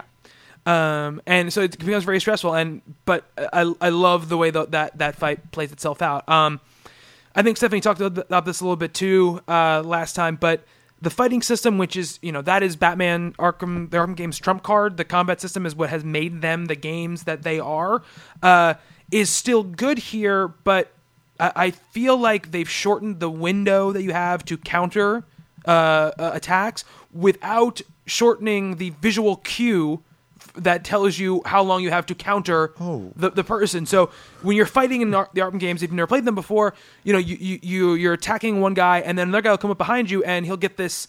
I don't know how you explain it. It looks like a bunch of almost like a crown of exclamation points over his head. It's like little lightning bolts. Yeah, little Spidey lightning sense. bolts. Yeah, over their heads. And okay, he means he's going to attack me. This is my window to hit if you're playing Xbox, the Y button and counter the attack. And in this game, I feel like there were many times where I would hit the button while the thing was still up there, late in the cycle when it was up there, but still when it was visible, and I would still get hit. And they taunt you because every time you miss it, they're like, counter, press Y. Yeah. Counter, press Y. And I'm like, I am asshat. So that was a big issue for me there. The other issue is I feel like some of the things that the Arkham games had solved about third-person action games, which is one of the biggest problems when you play a game like Devil May Cry or a game like that, is you have enemies coming from you off screen that hit you when you're not ready for them to hit you. You have no chance to counter them; they come from off screen. That's Ninja lame. Gaiden is the biggest probably purveyor of this in entire video game history. Batman had been great about that never happening, and in this game, I feel like it happens not a tremendous amount, but it does happen. And in a game that puts a tremendous importance on stringing together combos. Getting them broken, it really messes up the whole flow of the game. So that I did not like either, obviously. And I do feel like also there's a lot of times where you're in the middle of a punch, and in other Batman games you can counter out of an action you're already in that you've committed to. In this game you cannot. If you start an action, even if it's not one of the big actions like the ground takedown, which is a kind of a set animation, you can get caught in an animation and get hit even though you're trying to counter. I actually found that a lot of the combos didn't work for me either. Oh, really? It's like press this button and this button at the same time, or do this and this, and then I would do it, and they just didn't work. They would work when initially they're teaching you, they're like, press this, and then after that I'd be like, all right, ground takedown, everyone's going down, and then it's just nah, we lied. You spent your upgrade points for nothing, sucker. I will say, for me personally, they grade you on each fight now in this game. For me personally, I know Stephanie disagrees with the scoring systems. For me personally, I feel like it made me better at the fighting system because I was constantly stressed out about seeing a bad score come up after I engaged in a fight. So I would never get great at it, but I got to the point where I was doing more stuff and challenging myself to be better at it than I would in the other games because I was being graded on it. I just knew they were wrong. I know, because you're great, Stephanie, and we all know you're always an apex predator. So You know what? Shut up. As far as the story stuff goes, I enjoyed the story aspects of the game. The game is sold as one thing and becomes something very, very different about halfway through the game. The storyline drastically changes. And if I were to tell you what the story changed to, you would say, oh, that sounds pretty cool. And it is a pretty cool change in story and a change in antagonist, I guess you would say. However, it makes the first half of the game feel superfluous because what I'm doing and who I'm fighting, all of a sudden it didn't matter anymore. Oh. And I know that probably maybe sounds trivial in a video game story, but in the Batman games, these games have been very focused on story and have had very good stories. And the story here, its separate parts are both good, but it feels like we want to do something different, but we don't want to go too far away from what the other Arkham games have done. So we're going to kind of try to straddle that line, and I feel like that prevents it from being really, really good. Would you? I mentioned this. Oh, sorry. That's okay. Go ahead. I mentioned this when I was talking about it, but how did you like? And I won't spoil it for anyone who hasn't played it, but the Harley stuff and the accompanying parallel story that kind of played through her monologue-ish. Sort of? Her thing. Do you mean like the gameplay thing that happens? Yes. Okay. Yeah, I did not like that very much. There's a moment where, well, see, this is why Zero Year, it's apropos of Zero Year, because there's a lot of stuff in it that reminds me of Zero Year. Characters showing up who aren't quite their characters yet, or people who are just becoming those characters, Batman's relationship with Gordon, all this stuff. And because you're dealing with criminals and you're ending up in the Blackgate prison, you deal with, the Dr. Harleen Quinzel in the game before she's obviously the villainous Harley Quinn. And there's a section where she's she's analyzing somebody, and you end up playing as that person in that person's fantasy, like what they're talking about. Their delusion. It's their psychosis. Is it like their answer to the Scarecrow stuff? Sort of. They have that stuff too. They in do. The game with, the Mad Hatter stuff. Yeah. Oh, Yeah. okay. No, it's a one-off section that is meant to, I think, change up the gameplay and give you someone to play as other than Batman. Okay. But it's not a section that has a challenge to it. You can't lose that section of it. It's basically a playable way to do a cutscene or do a backstory. Yeah. The mechanics in it feel weird to me, and the fact that you don't have to do anything to get through it, I think, is a little bit. It makes me. I'm like, why am I playing this? I would much rather see one of your very pretty rendered cutscenes about what we're talking about here than play through this kind of weird feeling little mini thing. What did you think about it, Stephanie? I thought like the way that they explained those characters was interesting. Yes, that I agree with you. That was the part I liked. Like the rest of it, I totally 100% agree. But I liked how Harley responded to the things that were going on. I thought it was a really interesting perspective that we don't often see when we're talking about where Harley came from. Yeah, no, absolutely. And I felt what they did with all the characters, story-wise, I think worked. I just think that I wish it had committed to one thing or the other instead of seemingly tacking and scooping together two storylines. What did you think about the post-credit stuff? The post-credit sequence is very cool. There's a really cool sequence that leads to what could be a very interesting game. However, I had to wait through like a half an hour of credits to see it, and that was an issue. But I will say this, I think that the studio, Warner Brothers Montreal, it's their first game. I think it's a very good first effort. It has glitches. It feels undercooked. Feels like it could have used more time. But I still think that they put together a pretty good effort. Steve, you were going to ask something. I was just going to ask if you recommend playing it, buying it. What's your diagnosis? Yeah, I mean, listen, for all the criticisms I have of the game, I'm still playing it. I've beaten it, and I'm still trying to get all the side stuff and play through it. I still think it's a very, very good game. The main issue is that it feels a little bit, I said this in my review, but it feels like a cover band. It's like if a really, really good cover band, where you leave and you go, man, they were almost as good as the real guys, but they're not quite as good. I would honestly... Oh, sorry. No, go ahead, Stephanie. I would honestly wait until the edition that they'll come out with that'll have all the DLC. Mm-hmm. Yeah, they always do the Game of the Year edition. Yeah. I would wait for that because honestly, I kind of regret paying $60 for it. It wasn't worth that to me. It's not a bad game, but it's also not a day one game. Yeah, I mean, I would agree with you on that.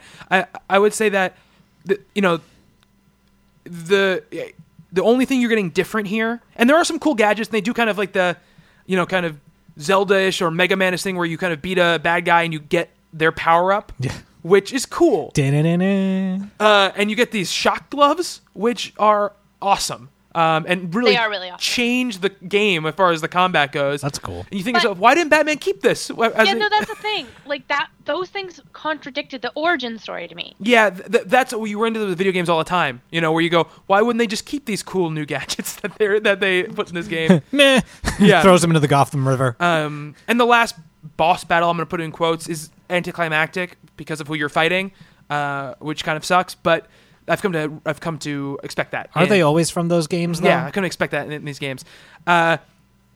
Listen, you're coming to it. The only thing you're going to get different than Arkham City is the story. And if you really want the story, I think it's a game you should buy and play. But if you just want those mechanics, go play Arkham City again because it's a better version of this game. And you can play as Catwoman. You can. I will say though, I love there's a sequence where you're kind of infiltrating the GCPD. And you have to go through a bunch of very Arkham Asylum type challenges. And to me, it was the best level overall in the game. And plus, you get some young Barbara. That's also very early too. It is very early, yeah. So you All do the good you parts do of the game take place like in the first yeah.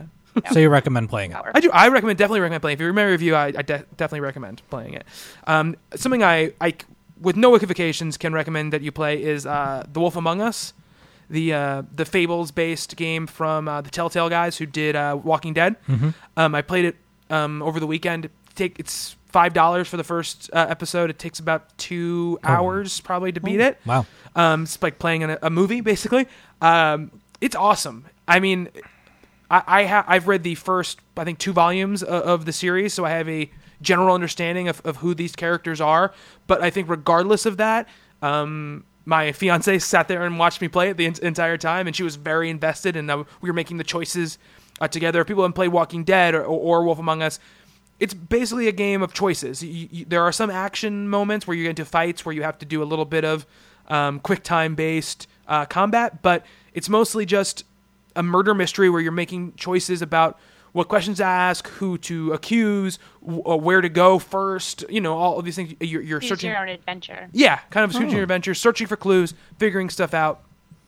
The voice acting is spectacular. The lighting, the neon glow on everything, it takes this, I think, cool but simple art style that they've done in both of these games and really, really enhances it because you get this very noirish, hard-boiled vibe to the story of Bigby and this murder that happens in Fabletown that he has to solve. Very, very cool. The first issue ends with a giant cliffhanger, which I feel like if you read the comics, you kind of know that it's sort of you're either going to be very confused by it or you kind of know the answer already, I guess.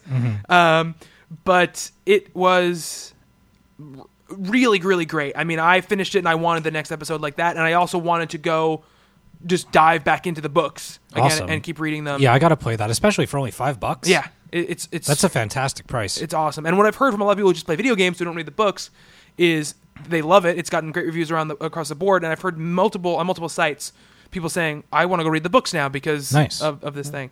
Stephanie, you played it, right? I did, and it's awesome. Like, I swear when I say anything about... I know it's, like, hard for any of you who know what I do to kind It's your of, disclaimer. like, leave me. I know I have to, though. Like, I feel like it's weird for me to just kind of, like, jump into something. I think you're like, assuming. I think people get it. It's full disclosure. I know. It's full disclosure. But, like, it's a disservice for me to just, like something when I don't. So when I say that I really like it, I really like it. And, like, as a gamer and a fan of the series, I enjoyed it, like, a lot. And the comics themselves, like the first volume, Legends in Exile, is very much a murder mystery. And this kind of embodies that feel of the first book where it's like, who done it? What's happening? And it's weird because, like, I've been a big fan of Fables long before I was, in this industry. And it's weird to hear the characters have voices all of a sudden. Right. Because it's, and to see them to come to life, it's kind of like, whoa. Sometimes, like, they're spot on, and sometimes, like, they're never bad, but it's kind of like, oh, I wouldn't have pictured that. But, like, it's really cool to just see it come to life. Like, Snow White's a little bit more, like, meek than I think she is in the comics, but other than that, like, I just think they did such a good job, and I want to play it through again and do it with, like, different choices. Yeah, me too. Yeah. At the end of it, if you've played, like, The Walking Dead, they'll tell you what percentage of people chose the things you chose. And it's, like, weird because it's, like, 30% of the people chose the other thing. Or, like, and it's like, oh, did I make a bad life decision? Did I? Yeah. Oh, my God. Yeah. Like, it's really neat. And the music really makes it, too. Oh, yeah, the music is awesome. Yeah. They did such a subtle soundtrack, but at the same time, it's kind of like playing. You almost feel like the whole thing's going to start out with Big B in an office, with his feet up on his desk, and then he's like, and then a dame walked in. Yeah. It's got that synthy 80s crime movie vibe to it. Michael Mann. Yeah, Michael Mann, I love the color palette to it, too. Like, the whole game just looks really cool. Yeah. And initially, like, when The Walking Dead came out, I wasn't a fan of that vectory kind of art. I was kind of just like, meh. But it's really grown on me, and it works for what they do. Like, they don't need something overly complicated for what they're doing. You know, they don't need these massive cinematic cutscenes for a game that's essentially like a playable movie. Yeah, and it's a good art style too because it's still very expressive. Yeah. You know, they need expressive faces. They need to get across emotion while not having too fine a detail. So I think it does its job very well there. And what I like seeing about these characters, having read the first couple of volumes, is that I do agree with you. I think Snow White seems more meek than she is in the comics, but I feel like this game is creating kind of an arc for her to get to the point where she is at the beginning of the actual series. And Ichabod Crane is a dick. Oh yeah. Oh my god. You'll see like some of the characters show up in the series later, but there's a few that are just like brand new to me altogether. Mm-hmm. So, it's interesting. Like, it's just a really good game, honestly. Yeah, and I love Big B. I love him in the book, and he's a great lead character. You know, yeah. Yeah. I think the voice actor is named Adam Harrington, I believe, and he did a really great job with it. Yeah. I think like all of the people that were involved in it, like, as from my sort of behind the scenes kind of knowledge of it, like, got into the comics as research, and a few of them were fans, I believe, from my understanding. I could be entirely wrong, but from my understanding, they were like, a couple of them were fans, and then other people picked it up to work on the game, and then they all got like super invested in it, and were kind of like reading it, and then like working on the games, and you know, it became sort of a passion project to them too. That's awesome. The only time in the game I felt like a real dick was when I told that little flying monkey who gets the books. I told him to go fuck himself. Yeah, Buffkin's like awesome. Buffkin's from like the Wizard of Oz. Yeah. Monkeys for anyone who doesn't know, and he works in the office of like the Fabletown mayor and stuff. And he basically runs the archives. But you see him like he's just like this alcoholic flying monkey, and he'll be like supposed to be getting stuff, and he'll be like sitting on the bookshelves drinking from like a glass. Yeah.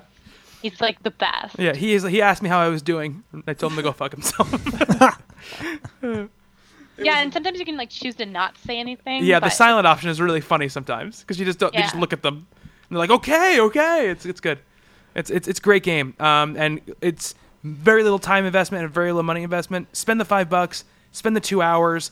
Check it out. If it is not for you, it's not for you. But I think that if you're a fan of comics, even if you're not, even if you don't read fables, the quality of storytelling is really, really high. You should definitely check it out. Really quick about books. I did read some books this week. Just go really quick. I want to talk quickly about Superman Wonder Woman. Just for me, I talked about the first issue, or I think we did because it was Comic-Con week, so it was a little bit weird. I think we might have mentioned. I enjoyed I enjoyed the first issue. And this issue was fun. Like it's basically it's kind of like a bottle episode. It takes place. They go down to Hephaestus. The god who makes Hephaestus. Hephaestus is Kilm or whatever, and because they need a weapon to fight Doomsday. Basically, is what the deal is going on here, and it's kind of like Superman meets the family type of thing, and Apollo comes down and they get into some fisticuffs, and it's fun. It's definitely a lot of fun. I realized reading this book though that I am now reading Superman Unchained, Batman Superman, Action Comics, and this. I'm a little burnt out on the Superman. I'm not gonna lie. I'm a little burnt out on the Superman right now. So I think this had the bad fortune of being the last one I had read in the last 2 weeks or so. Of these bunch of Superman books. So I was reading it, and I was just. It wasn't nothing to do with the book. I was just like, I don't want to be reading this. It was something, those moments. It had nothing to do with the book at all. And I'm talking about the book now, and I think back, and I'm like, that was a lot of fun. That's how I felt when I read X-Men Marvel Knights. Oh yeah, yeah. I didn't even read that, but it was all right. It's fun. The art is very nice. If I wasn't reading so many Superman books, I probably would be more enthusiastic about it. But there's something just all of a sudden reading so much Superman, which I guess is a good thing. Because I wasn't reading any, 5 months ago, so it's a good thing.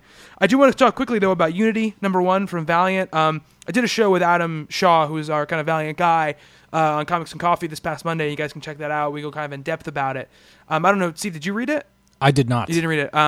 So Unity #1 is a Valiant team-up book. It's kind of their first superhero team-up, and it's supposed to be a good introduction to the Valiant world, and I'll say this, it definitely is. I definitely very much enjoyed it. The writing by Matt Kint and the art by Doug Braithwaite is great. The basic story is this Exo Man of War character he was a Visigoth who was trying to stop a Roman invasion and ended up getting in the middle of an alien invasion, got taken by the aliens. He found this armor, their ancient armor that made him this powerful, being, like this, this superhuman being. And he's basically come back to Earth with all these slaves, all these Visigoth slaves that the aliens had, back to Earth, and he wants land. He wants they come back, they want their country back, and now it's Romania or whatever. And they're like, I don't think so. You can't just come back here and take this country away. We live here. And so basically it's kind of sort of like a world incident. It's Russia is going to invade to stop him from doing it, and he's just wiping out everybody. So this guy named Harada, who's a bad guy in Harbinger, I believe. He's kind of like a Lex Luthor-ish type of character. Here is the protagonist. He's putting together a team to try to stop the invasion and stop the Exo Man of War from doing what he's doing and killing people. He puts together a team. There's a twist in the book which is very funny and very entertaining, which I'm not going to spoil. But he's putting together a team. It's basically Eternal Warrior, another character who I don't know, who Adam mentioned her name. She's in the very end of the book. I don't know who she is yet. Apparently a very powerful psychic. And Ninjak, who is a cyborg ninja. Good combination. Awesome. And he's definitely the standout character of this book. I've never read anything with Ninjak. I've read very little Valiant, but he is a standout character in this book. Very, very cool. Likeable immediately. And from what I gather about the Valiant universe, it puts interesting spin on Exo Man of War, who is the hero in his book, and here is sort of painted as the antagonist, kind of just doing what he thinks is right, but ends up being something that's going to cost people their lives.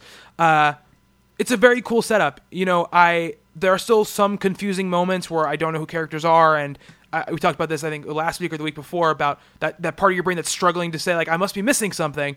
But overall, it's a really, really great issue. It's something I definitely want to check out. It makes me want to read Exo Man of War now, go back and read that. So I think it definitely has done its job. I feel like Quantum and Woody, while very good, and I really enjoyed that book, it's not a good gateway into the Valiant universe because it feels very separate. It feels like very much its own thing. This is deep in there, and so it makes me want to check out the other stuff. So I really, really liked it. I don't know, Steve, did you pick it up at all, or did? No, I didn't. It was, Matt Kent being on it attracts me, but I wasn't sure. You know what it is? And this is going to sound so silly. I'm afraid to jump onto another publisher in certain ways. I mean, we buy a lot of comics. I mean, we do get some digital copies and here and there, but I mean, we pay week in and week out for books, and I feel like exactly what happened, that you liked it, that if I do like it, that it's gonna spiral out into me going, I read Harbinger, I read the first arc of Harbinger, and I really, really, really enjoyed it up until I felt like I burned myself out because I read, reading an arc isn't so bad, but I read the whole thing, and I was dancing on whether or not I was going to continue with it, and then they introduced a character that I didn't care for at all, and it was kind of the nail in the coffin that got me off the book. That being said, though, if you like it and it's it's going to be hanging around the shop and it's something that I can just jump onto, if I hear in another one or two issues that it's continuing to develop into this cool, all-encompassing world, and I can actually get a feel for the Valiant universe through this title, then I'll probably check it out, because I am curious about their stuff.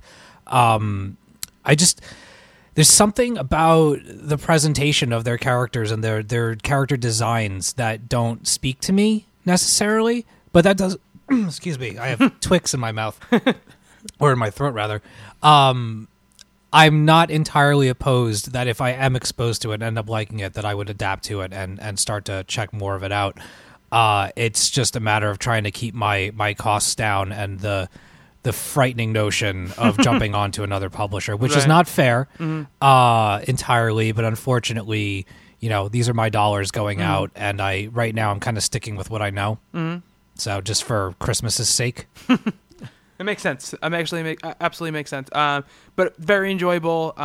Excited to check out the next issue, and I have the first couple issues of Exo Manowar already, so I'm going to check those out as well and see if it's something that I want to keep reading.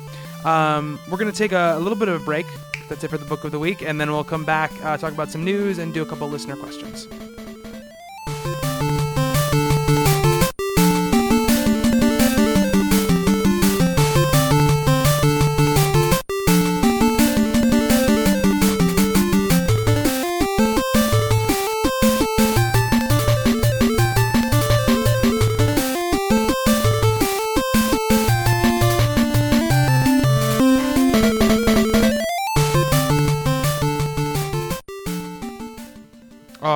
Right, we are back. I'm here to talk about a little bit of news, do a little listener questions, and then get out of here before the sun rises. We're pirates. I want to start off the segment. We're a story that's been developing for a long time here between Brian Wood and Tess Fowler. Kind of came to a head this past week, and we hear all the information that you need to know about that situation is out there, and we'll put links to the varying stories into her blog, to Tess Fowler's blog, about what happened between her and Brian Wood and her stance. What we can offer is, which would just be pontificating on other people's words, and it's too serious a situation for us to really do that. This isn't like, oh, Superman broke somebody's neck in a movie. This is real life stuff. Spoilers, everybody, for that. Sorry about that. We'll all condemn what seems to have happened. Yes, we'll leave it at that. Yes, but but to get into, we're not experts in this at all, and I don't want to get into any sort of he said she said business at all for anything. And also we're not experts in this stuff at all. But Bob did reach out, or was reached out to by a friend of the show, and someone who does have a little bit more qualification to speak about stuff like this. And so Bob, why don't you first say who Carolyn is again, and then read what she told you. It's Professor Carolyn Coco, who's a political science professor at Old Westbury College here in New York. Also teaches gender studies, writes on this extensively, was just on Steve's book club for Killing Joke, and was on with our Wonder Woman podcast. So we were just chatting about this, and she has this quote. "It is yet another situation in which the woman coming forward gets attacked, and that points to a culture that supports gender-based inequalities in all sorts of forms, sometimes on purpose and sometimes out of not seeing them. When men hold the majority of positions of power in political, academic, and social arenas, that means that heterosexual interaction within these arenas are overladen with power differentials. People need to think about these inequalities before they harp on an individual who comes forward with a story that illuminates these inequalities that Mr. Wood himself may or may not have been aware of or thinking about." So, that's all we're really gonna talk about here. If you guys want to know about the story, obviously go to the links and check that out. It's a very serious story, and one that needs to be addressed, but isn't meant to be addressed in a short form way on a podcast. So, moving on from that from real life stuff to the most superfluous of things, sales numbers. So the Comic-Con put out their monthly story with the sales estimates, and highlighted obviously by the number one book being the first of the All Out War storyline in The Walking Dead, issue 115, sold 310,000 copies, making it a giant seller, as all of these kind of event Walking Deads are. Obviously, it had a million covers.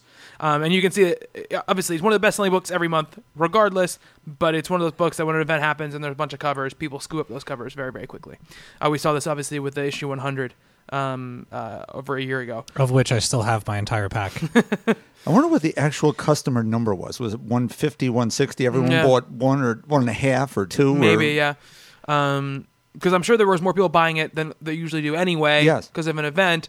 Usually it's around the 70,000 number, so maybe it got up to 90,000 or something like that, regular sales. So maybe people are buying even more than two covers. But some people are buying a bunch of covers, trying to sell them. No, people don't do that. Yeah, the usual. But still, it's amazing that the book sells those numbers. Batman, number 24, 124,000 copies. Most notable because it was $6.99, so that's double the price that it usually is. And it still sold those numbers. Number 3 was Infinity. Number 4, 113,000. Forever Evil, number 2 at 112,000. Infinity, number 5 at 106,000. Justice League, number 24, 98,000. Superman Wonder Woman, which we talked about earlier, number 1 at 94,000, almost 95,000. Coming at number 8, Sandman Overture, 93,000 amazing copies. Amazing numbers for a Vertigo book. Unbelievable. And wait, where? Okay, and the next two are filled by Superior Spider-Man, 20 and 19, 85 and 83,000. And then let's stop going by numbers, but there's Batman Superman still holding very strong. All New X-Men, JLA, Uncanny X-Men, Battle of the Atom number 2, X-Men. A lot of X-Men books filling out the top 15. 2 Avengers books, and then 2 Guardians of the Galaxy book. Crazy that those 2 sets of franchises are right next to each other. So yeah, it's a big month for the books. Bob, you mentioned that there was a Fearless Defenders bump. I don't see it here. Do you have the numbers? It's up 17% to 18.5 thousand. Wow, so that's a good bump. That's too late. Awesome. It's too late, obviously, for this edition of this book. Right, absolutely. But those characters may be, showing up in other books for many years to come. Rocket Girl number 1, we talked about 20,000. Nice number from Image, absolutely. Image had a couple very nice debuts. The two new Vertigo series, Coffin Hill and Hinterkind, both came in around 21,000, which are good numbers. Yeah.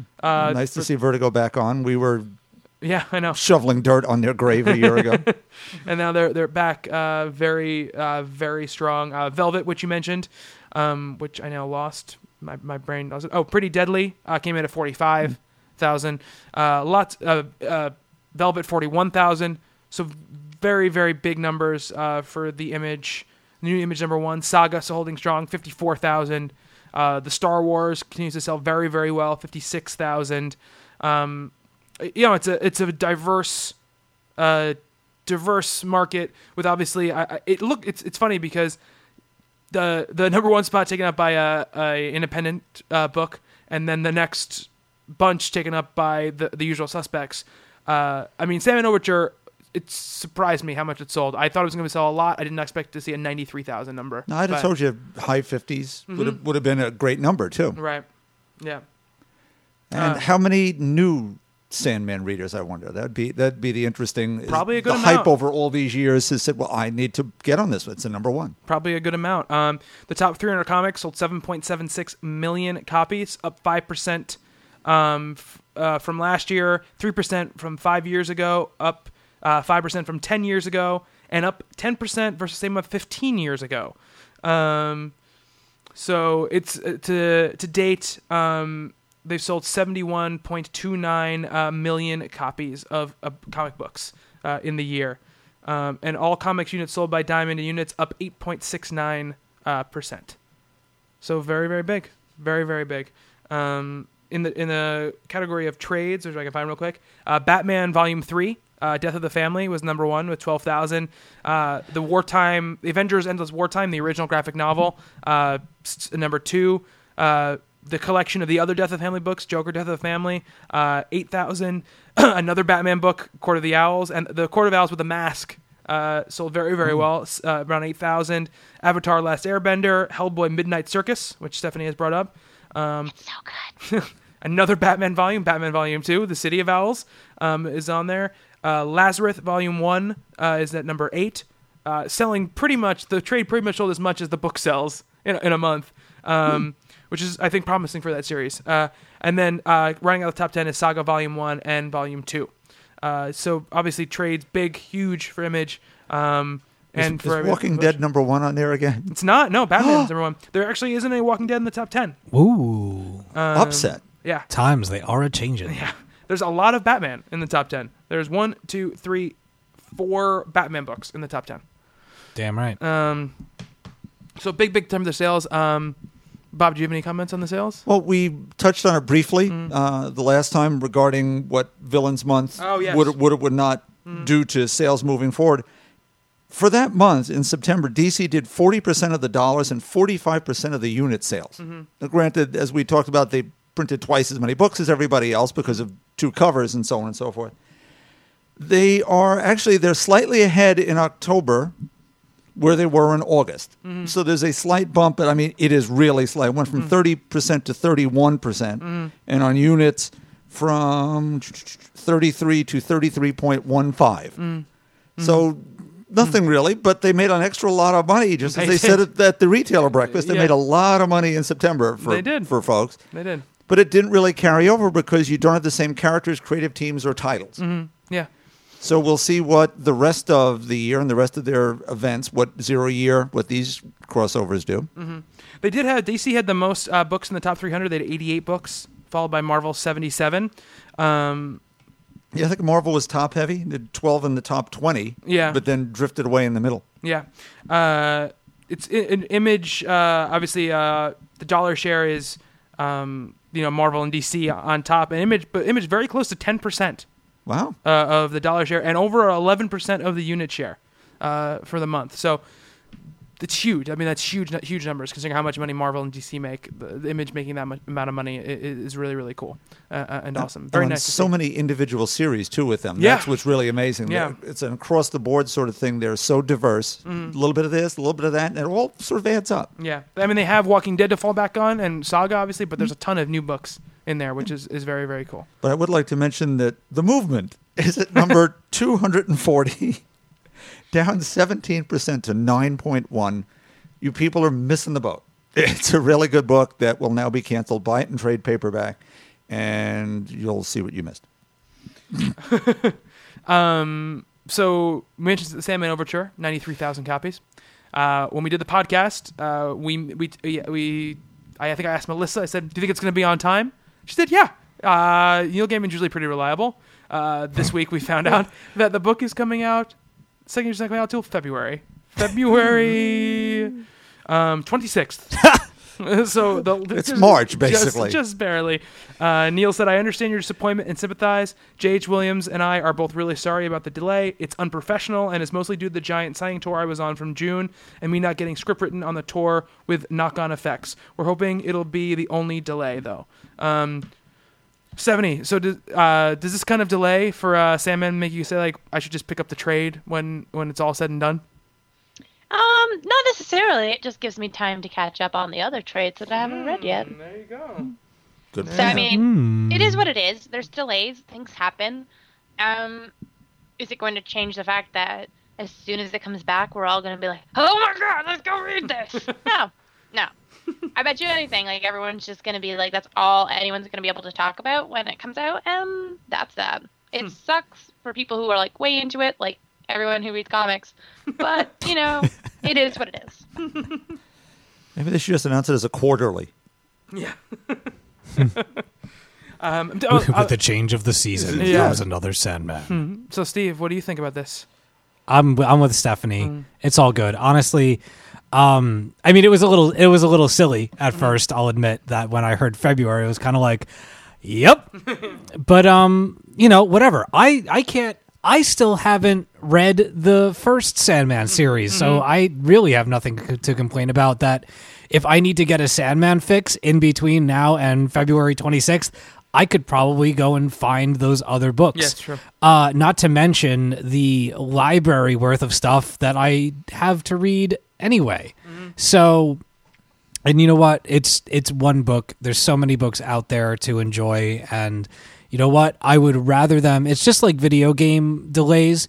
I would rather them delay it and take their time with it and craft a better game, or in this case, a better, not even a better comic, but just have it be what they want it to be when it's ready and when it's ready for everyone else, than for them to rush it and do all kinds of crazy stuff to try and get it out. It will come to us eventually, and I have no doubt it will be just as awesome as if it was coming out today. Right. So Them's my thoughts. Bob's Let got me a smile on his Bob's face. got a face on. Let me just say that if this were anybody else and any other book, we'd be tearing him a new one. 3 months late. How could you solicit this book a year out and then be 3 months late?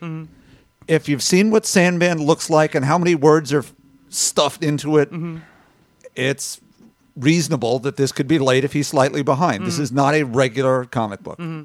Yeah. So he's Well, to be apologized. fair, Yeah. Most publishers do try and have like 3 issues before they even announce. Yeah. You know what? I'll ask him on Saturday night. Yeah. Like, hey, Neil, come on. What the hell? What's the deal, man? Come on our show and talk about it. Just send it to me. Yeah. Send it to your old buddy. Yeah, I mean it's a shame, and you're right, Bob. But people love Neil Gaiman, including me. So it's tough to get upset about that kind of thing. They're not going to wait to announce it when they have 3 issues in the can, Right. because it's Neil Gaiman and it's J.H. Williams and it's Sandman. Look, it's going to be just as good, like you guys are saying, in February. It's just a shame that we already talked about the fact that it might have read better in trade, but we were going to have to keep on it because of how beautiful it was. And now this long gap is disappointing. However, Steve is right. It gives you a chance to go back and read the stuff you hadn't read yet. Yeah. So See, now for me, I was going to wait for the trade. I think I will now buy that first issue okay, yeah.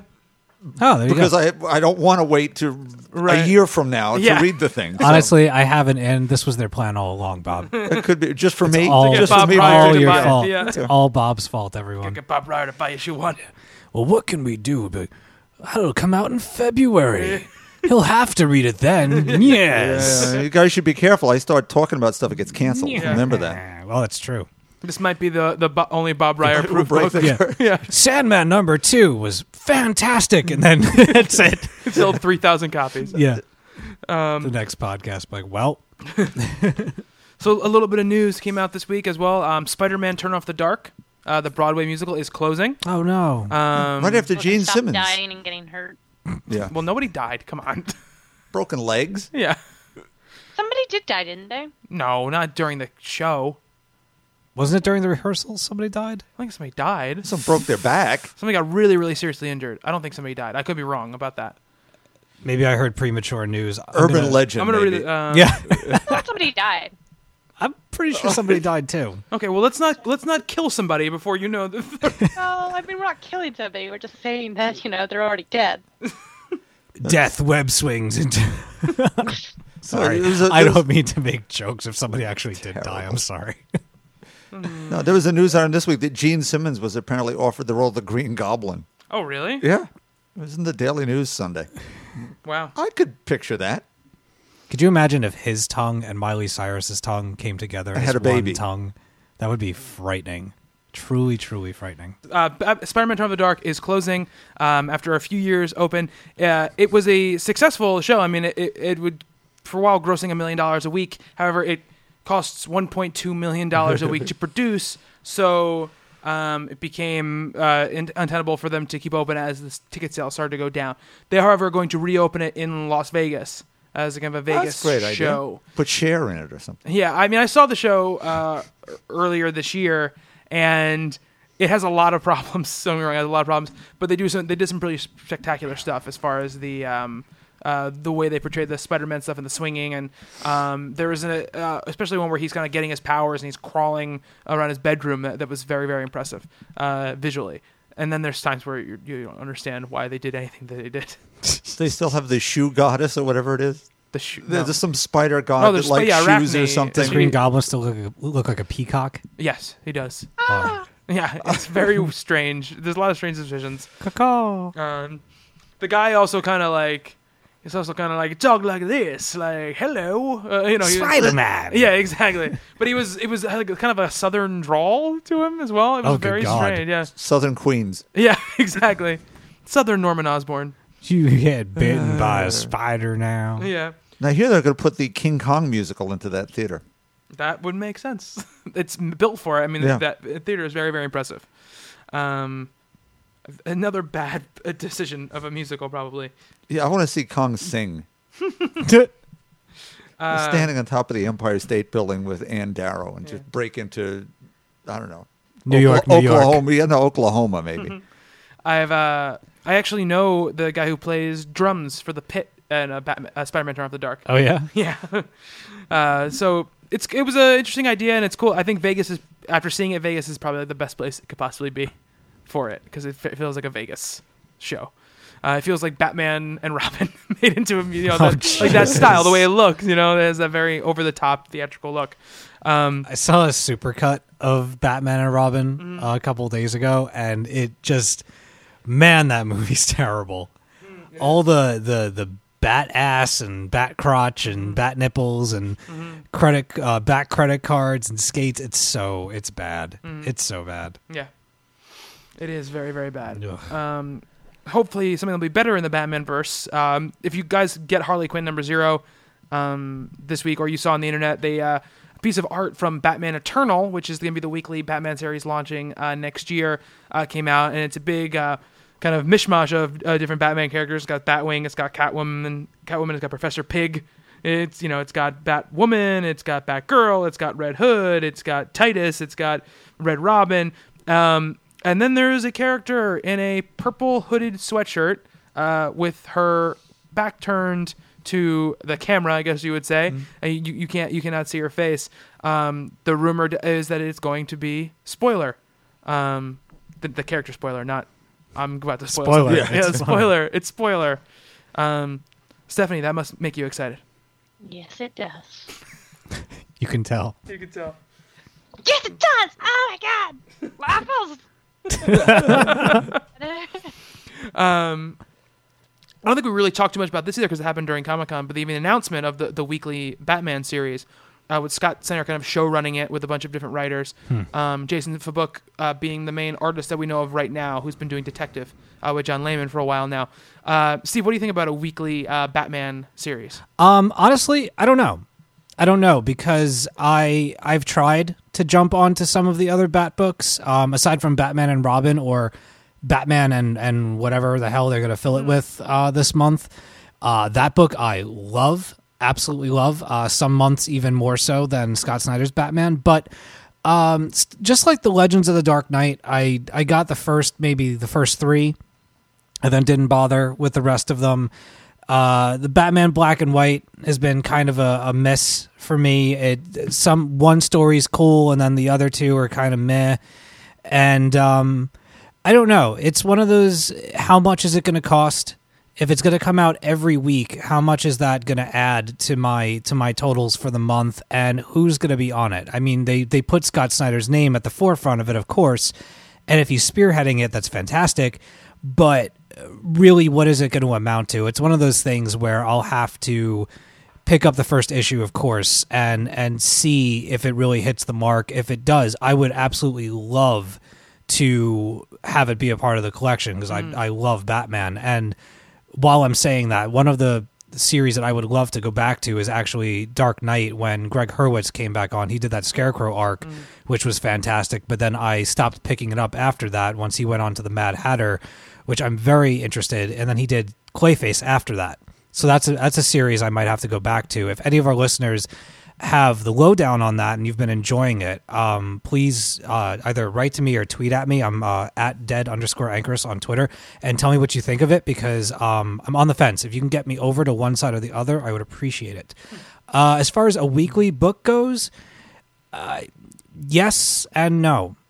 Give me a Bat book that I need to be buying every week, and I'll buy it. I mean, the idea of it is that Scott Snyder, they pitch it as kind of like a television show. That Scott Snyder is kind of the executive producer, head writer, like a Joss Whedon or an Aaron Sorkin or something like that. And then there's a team of writers underneath him that break the stories week to week and write the issues. I mean, Bob, you're not a regular Batman reader as it is. But what do you think of the idea of a weekly comic? Well, they did it with Action years ago. Turns into what character is going to be spotlighted. I'm sure it'll be Batman and or his supporting cast will be highlighted because there's just so much Batman given.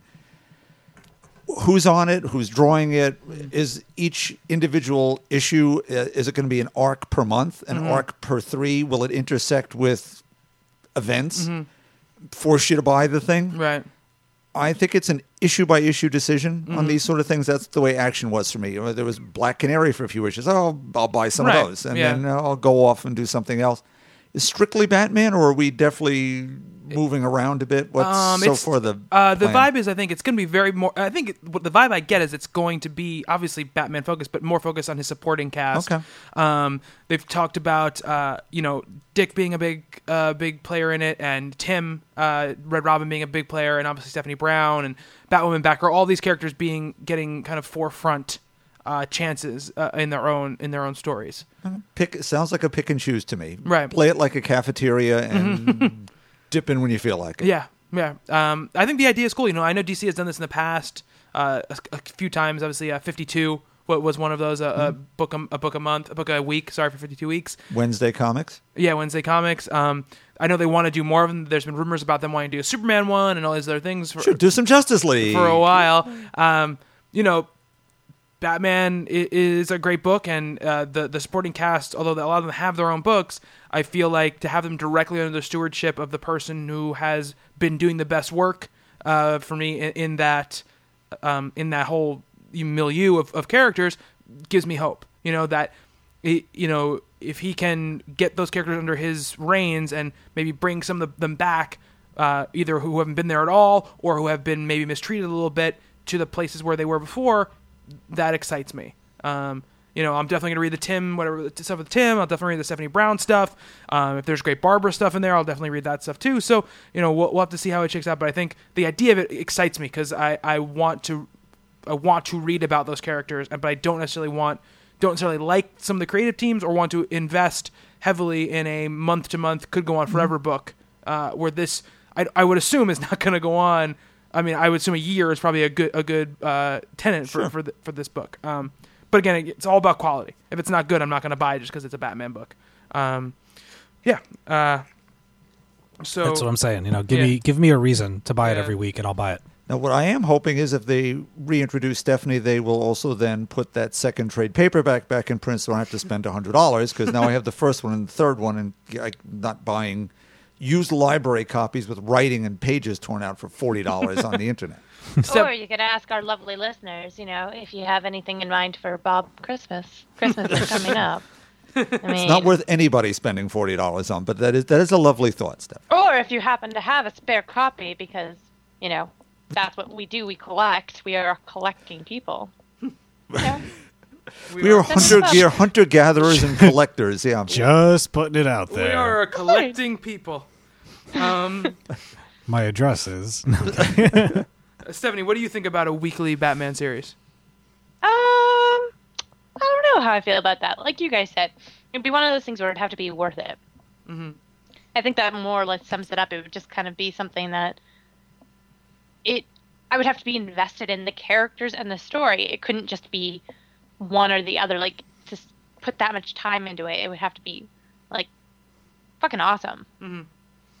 Absolutely. I think that because it comes out every week, you can pick and choose. Like if you see one on the shelf that week that it's a character that I don't really need to. I don't need a Professor Pig story, but you want a spoiler. Like how are they going to reintroduce her into the universe? You want to pick that one up, right? So who knows? I want a spoiler Misfit crossover. So that's it for news. Let's hop out of news and we'll go to some listener questions here. This is Antonio Canales, and he says, how does the cast feel about purchasing used graphic novels via half-price books, etc., with no money going to the creators per resale? Steve? I am perfectly fine with that. And I'll tell you why. Every time that I go... What? It's just the way you phrase it. No, it's just like, I'm perfectly fine with that. And let me tell you why. As I get up on my soapbox... It was kind of like you were going to stop, but then it was like, nope. Yeah. You need to get comfortable. Like my dad, he's patting the kid on the head. Here's why, son. Here's Johnny. Yeah. Sit down. Let me tell you a little story. Every time that I go to visit my girlfriend in London, Ontario, I visit a shop called Heroes. And my favorite aspect, the people are great, but one of the things that the store does is it has an entire section that spans the entire length of the store. Every publisher, everything that you can imagine comic book wise, they have discounted trades and hardcovers and wrapped hardcovers and trade-ins from people. They even have one section that every book that's on that shelf is $3.99, and it's it's entire things. Sometimes there's even an omnibus sitting there that's $3.99. I mean, I can't believe it. I don't have the luggage space to bring them home, but they are there. There's a lot of stores like that in Ontario. Yeah, I mean, there's a couple here. There's maybe like one, but they don't replenish the stock. Like whenever I go there, there's forever new stuff. Every time I go in there, every month or so, they have fresh picks and new books and stuff like that are sitting there. I've gotten a lot of great books from that particular section. We have a ton of them. Like we've got a great one in Hamilton called Big B Comics. Nice. And then there's like a couple right in the city as well. Right. But what I'll say about this as far as buying used, I know the money doesn't go directly towards the creator, and that's a shame. But what it does do, what buying the books at that price does for me, is it exposes me to more stories from people that I know, from artists that I know. Like I just picked up Snow Angel by Curtis Weeb. I'd never even heard of him writing that. I picked up something called Faker. I got like an old Rick Remender and Francis Francavilla thing called Sorrow. Like I picked up all of these oddball stories that I never knew that any of these artists or writers had done on the cheap. And now not only am I enjoying more stories from them, but it also affords me the opportunity to try out artists and writers that I don't know. And I'm more likely to take a gamble on it if the price is reduced and I get, I don't have to spend $19.99 or $14.99 for a brand new copy. I can try it, and if I wind up liking that artist or book, I can then move on to their current work and then purchase things from them that are happening now. I look at it as not only a discount for me, since I do spend so much money on books otherwise, but it's also a gateway to other creators and other comics and even other labels. I've picked up plenty of things from publishers I've never even heard of before, and the books have been great. Yeah. Bob, what about you? I may be wrong in this, so shoot me if I am. But I believe that the money generated for creators comes from the distributor level, not the retail level. So it's how many books got sold by Image or DC to Diamond. And then whatever else transpires is between the retailer and the customer. And the royalty rate is not going to get driven backwards through how many the store sells. It's how many get sold to the distributors. That's what the whole pre-order number. So in essence, the person who's not making money is the store that over-ordered and couldn't send it back and then sold it off in bulk to someone else, or the distributor who then had to sell it off.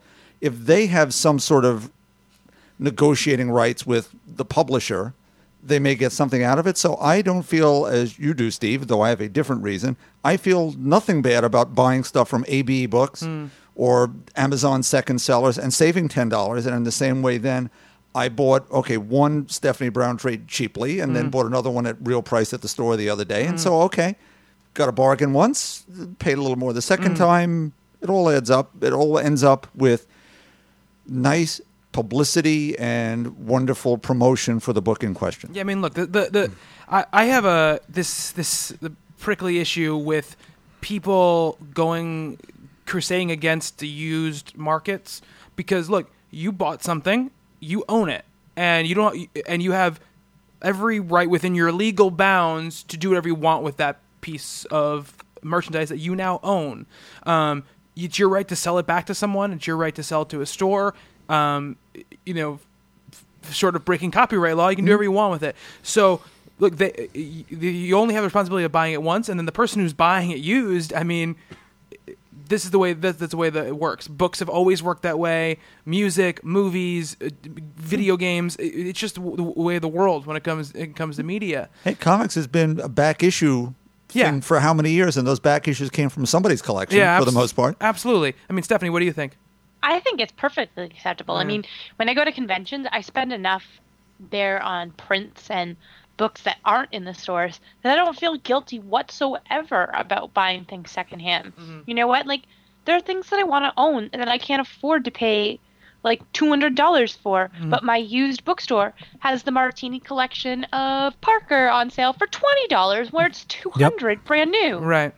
Like, I'm sorry, but That's funny. I got that same thing for the same price that you just mentioned. The big Parker set. I got that. yeah, at BMV, it's like really great. Yeah, it was at Heroes for $20. Yeah, see, we have like a giant bookstore in Toronto that has like a ton of comics. But anyways, that's irrelevant. Well, it's not really irrelevant. It's like a large portion of where I get my used stuff.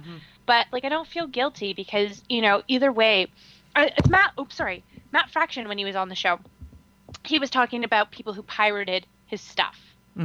And he was talking about how he took like a survey, and it was just like an honest survey of people who like illegally got his stuff. And it was like, all right, for real, I'm not out to like prosecute you or find out, you know, which one of you has been like ripping me off, but straight up, just for my own purposes, which one of you pirated my stuff to read it, either like hated it and just like didn't do anything with it, or loved it and like went and bought a copy. And he said like 9 out of 10 people wound up going and buying it anyways. Like, I know that's kind of sort of off topic, but at the same time, my point being with that in mind is it brings people to other things. And, you know, if they go back and read Casanova by Matt Fraction, and they're like, shit, I bought this for like $5 at like my used bookstore. It's so great. Oh my God, what else is he doing? When they go to a comic book store, like what stuff that he has new, they're going to be like, check out Sex Criminals. And there you go. There's someone buying his comics every month. Right. Like it comes back full circle. And I don't think that used, like, I'm sure there are some stores that do less than, you know, legal ways of getting their books, and like they go around and find loopholes for finding discounts with wholesale stuff. I'm sure that people cheat the system, and it's a little unfair to local comic shops that, you know, do pay full price and get stuck with stock that people don't buy. There are things like that exist that aren't fair, but to somebody who doesn't have a, you know, money tree, it's, I mean, I'm sorry, like I love to support all of my local comic shops and buy new, but sometimes you can't.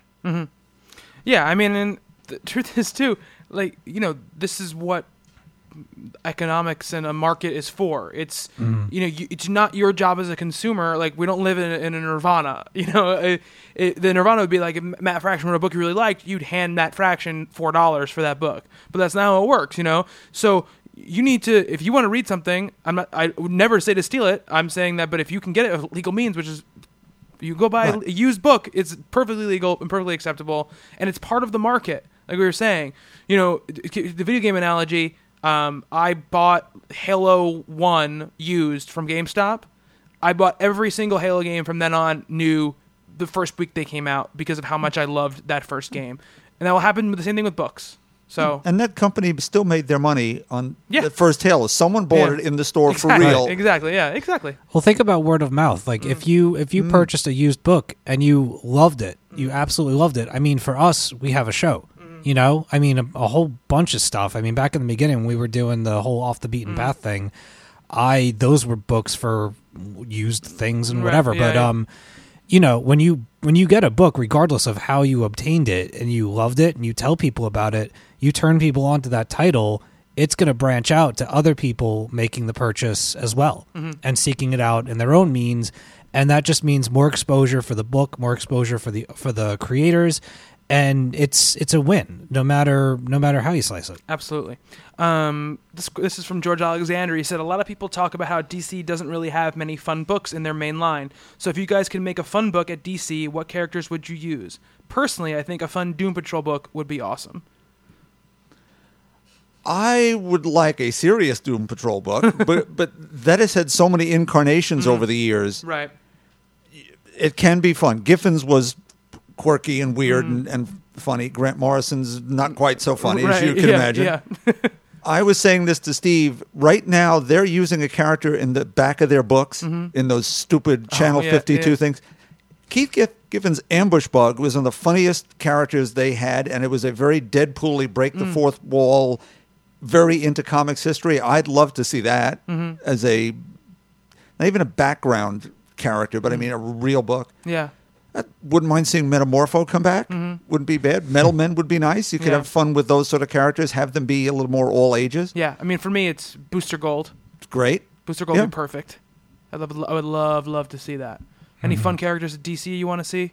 Oh, my book's already coming out. Harley Quinn. Yeah. Yeah, today. My dream book hits sales floors today. I can't really think of anyone. That's a good one, though. All of my characters are Bat characters. Batmite could be fun. That'd be awesome. You know what? I would love to see. I think about Tim Sale's When in Rome for Catwoman. I'd love to see a fun Catwoman book of her just thievery and espionage and quips and cat scratches and landing in giant trucks filled with cat litter. Well, and cat puns. Exactly. Yes. And cat puns. Meow meow. Yeah.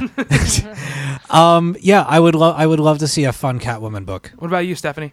I think it's along the same lines as Steve. Like, I know, like, I always kind of bring up the female, like, comics. And, I mean, I read a little bit of everything, and I'm not, like, but I would love to see, like, Gotham Girls. Like, the Birds of Prey, I've talked about this before. The Birds of Prey TV show was not good in any way, shape, or form. But on the DVD extras, they had these little Flash series. This Flash series called Gotham Girls. And it featured Harley, Poison Ivy, and Catwoman, and sometimes Batgirl. And it would, like, focus on the shenanigans that they got into. But it was the original animators, or maybe not the animators, but it was, like, original voices and stuff, and it was really cool. It was really, really fun, these, like, 2-3 minute shorts. And I think they're actually available on the Warner Brothers website, like, in the archives. But I would love to see a fun series based on them. Also available on the like, Birds of Prey box set. Yeah. And if you're familiar with Mike Myhack, who's an artist who did, like, My Cat-tastic 4 picture, and he does, like, the Cat Vengers. And I'm not looking for a cat book, I swear. But my point being is he does a Supergirl Batgirl comic that always pops up whenever he does a new one. It goes, like, viral because everyone loves it. But, like, the latest one was a Halloween one. And he does these great stories, kind of like JL8, how it's not officially sanctioned, but it's there and people love it, so DC doesn't say anything. And I would love for that and, like, even JL8 to become a real series. Yeah. What is this fellow's website? Because I want to look at that. I know. It's I wanna Mike see. Myhack. I don't know his exact That's on DC, website. but Mihak? Sorry, it's MAI and then hack. HACK. Start again. One more Pardon? time. Star. I lost you there. Oh, okay. Sorry, it's Myhack. Oh God, now I'm, like, questioning it. Myhack. I have to, like, write it down. Myhack. Oh God, now I can't spell it. My brain. MAI and then HACK. Okay. All right. Thank got it. you. Finished it. I got And it all this time. listeners now will get it. It's a good viral marketing for him.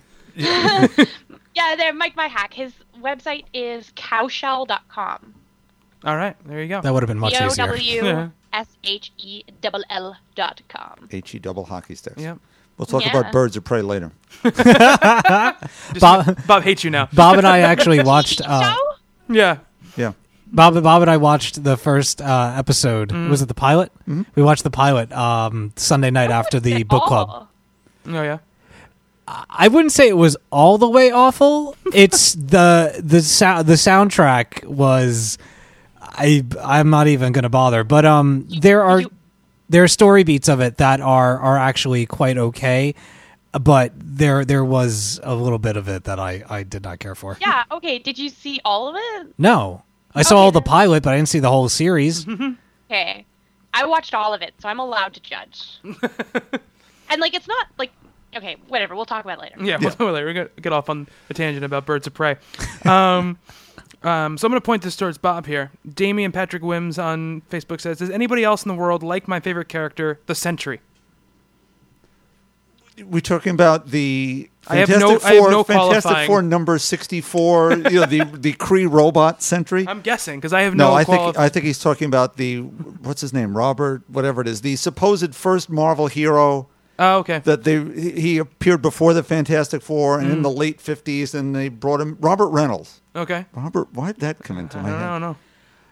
It was an interesting idea that just never really went anywhere. It seemed like a huge power set. He could do anything. He was their Superman. Mm-hmm. Oh, okay. And then was the Void. He became evil, and that had to be separated out. And I think introduced in a more normal way instead of pretending it was something else might have helped people, because I don't think it, as Damon's saying, he loved it and nearly nobody else did.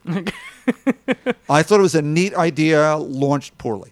I've never even heard of it, so obviously I do not have an opinion here.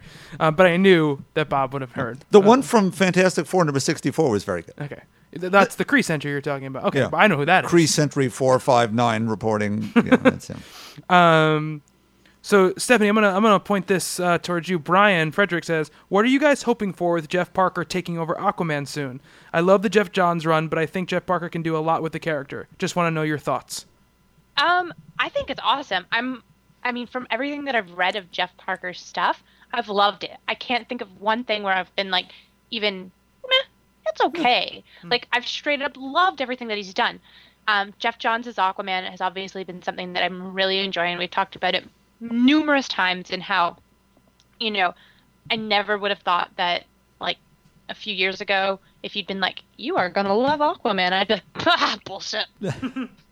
But I do, and I think it's important that writers switch up frequently. And not frequently, but like every 20 issues or so, it switches up and it gives the character a chance to have a new voice and a new story being told. And sometimes, obviously, it sucks.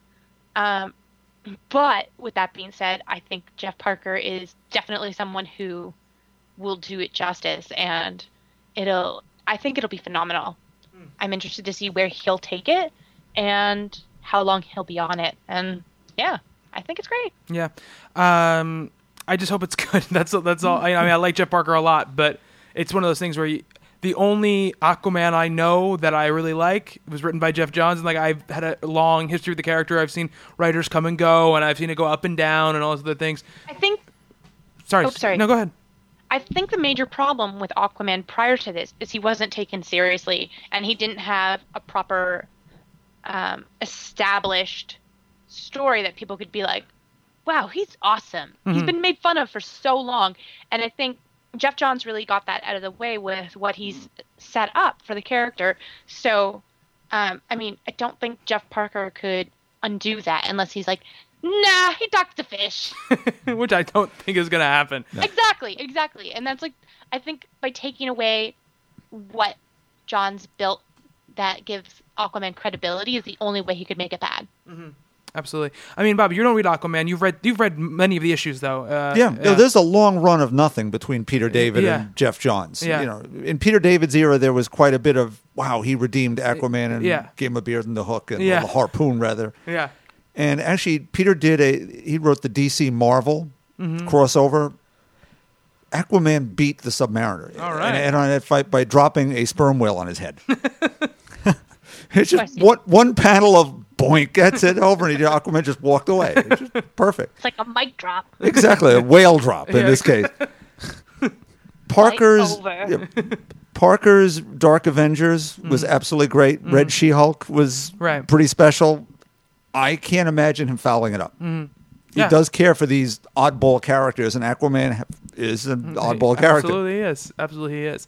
Does it make you more interested in picking it up that Jeff Parker's I try one. I read you lent me all the Aquamans, and I really enjoyed them. Because as Parker, I would certainly try one. Cool. Awesome. Steve, I know you just caught up. You how much you loved it? I love Aquaman. Yeah. I even bought the Funko figure, the special edition. That's awesome. He's got not just like the regular scaled shirt, but like the gold version. Ooh. It's shiny. Sparkles. And is there a mirror? No, there is not. But I did happen to get my Harley Quinn Funko Pop as well. And I actually have a quick question for Stephanie that I could probably ask her off air. Did you by any chance send a Nintendo 3DS Ariel's Undersea Adventure to my house? No, but I answered you on Twitter, and I was like, I didn't send it, but I will take it. I got this in the mail today. The UPS guy came, and I ordered Strange Attractors for my friend James for his birthday this weekend, and I'm like, oh, cool, it's already here. And I go and I pick up the package, and I rip it open, and I'm like, this is really light. This is not a book. And I look, definitely take it. and it's a Toys R Us Ariel's Undersea Adventure for the Nintendo 3DS. Yep. That's me. I did not buy this game. I don't know why the hell it wound up in my... It might have been my sister ordering it by accident, but I don't know. If it does not get claimed by my nieces, Stephanie, you're more than welcome to have it. What? No, I already claimed it before Yeah.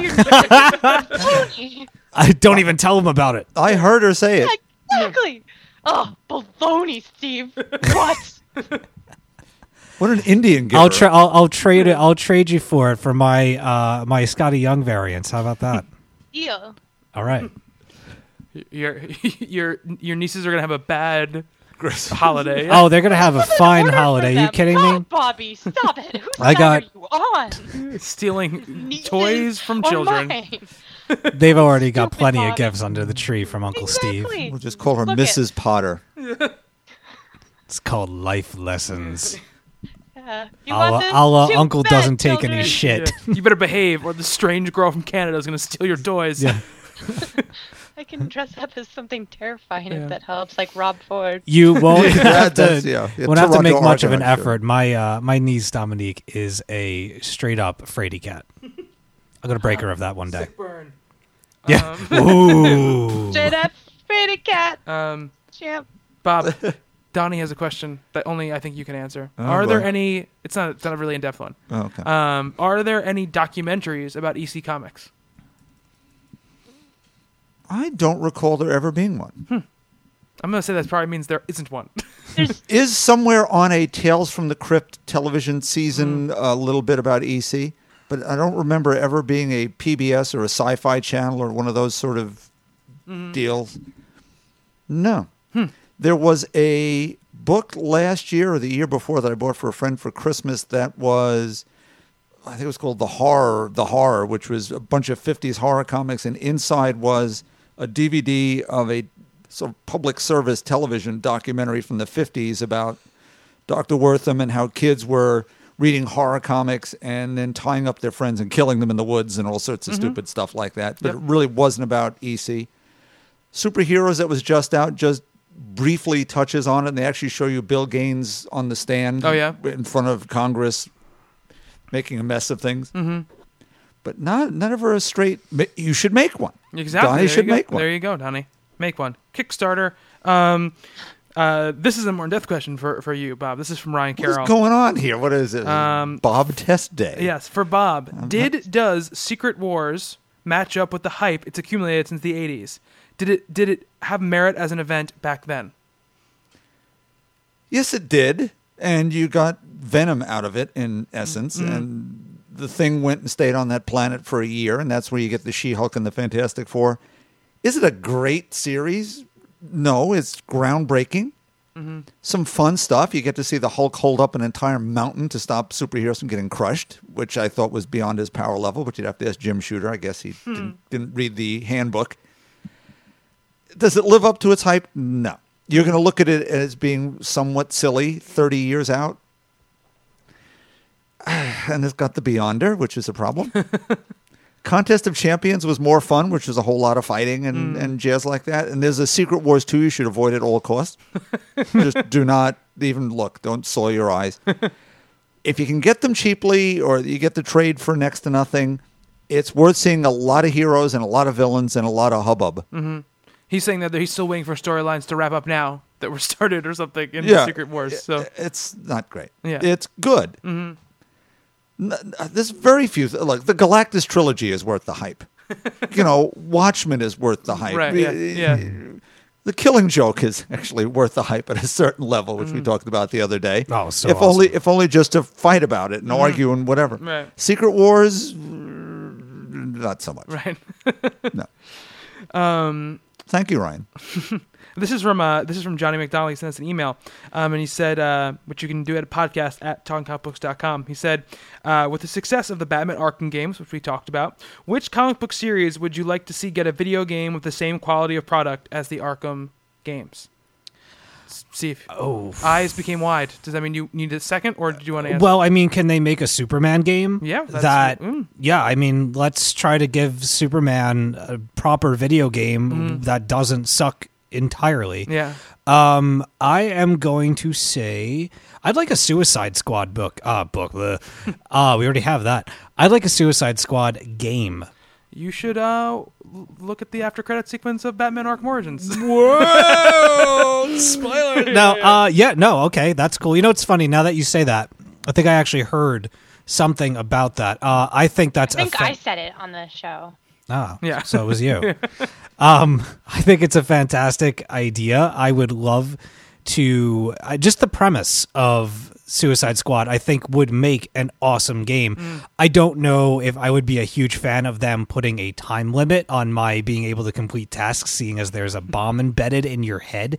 But if they can work around that and come up with a really cool and have like Amanda Waller be the Nick Fury / like she really dances between being a villain and being, not necessarily a hero, but just an organizer of things for the better. But she always seems to have another something going on. I think there could be if they got some good writers, I think it could be a solid series, not to mention the fact that you would get to play extensively as some really badass characters, including Harley Quinn. Absolutely. Oh, I think I have a good one. Go ahead, Stephanie. I think an awesome, there could be an awesome Black Widow franchise, and do it sort of like Call of Duty-esque, like, it Call could of be Duty. part Be more like Metal Gear. I'm thinking Fear Effect. But like it could totally be part shoot 'em up. Yeah, part, yeah. Like you have to be stealthy, or you could do it like Crisis, like where you have several ways you can tackle certain tasks. Where it throws up. It's like if you go here, you do it stealthily. If you go in, you're just like balls to the wall. Thanks. And otherwise, or you could do it like sniper or just I don't know. Yeah. I think that could be really cool. It's like mixing up, something lacking female characters in video games and comics, and kind of throwing it into like a really cool premise. That could work as a franchise. Yeah, absolutely. I mean, I think a lot of the less powered characters are maybe a little bit more easy to execute. Like something like Green Arrow would be a pretty cool character to do. I've got another one. You can do stuff on the island, which would be sort of like the newest Tomb Raider game with bad hair, and then do it and go into the city stuff and be more hand to hand and have cool gadgets and do a bunch of really fun stuff. I think, but honestly, I think for me, the character to come out would be Daredevil. I think that you could do an awesome like Arkham style game with Daredevil, that power set, with the senses and everything. The senses, yeah, using those senses, almost that's like your gadget. Almost like your gadgets are those range of senses. I think it'd be really, really awesome. Wouldn't I mean, if you did it third person, perhaps it could work. But I think if you did first person and to always be no, you can do it first person. Yeah, I was gonna say blind. Yeah, well, I just that radar sense that cost a lot less to make. Yeah. Purple, red hue or whatever it is that style would get. You wouldn't be able to. Yeah, absolutely. Do a whole game. You could also do like a really cool all-star Western one. Yeah, that could be cool. That's a Bob has one. Bob has one. See, I would have suggested, as you're talking about lesser powered heroes, what they're going to do with those Netflix series to do a Defenders sort of thing. Yeah. But all the superhero games seem to end up with all of them on the page anyway. Yeah. So even though I don't really read this book because didn't really like some of what they did with the New 52, I think a Justice League Dart game. Mystical, that'd be awesome. Dark horror game could be interesting. There's a lot of different power sets there as well. That could be cool. Yeah, a lot of cool different stuff. You could also.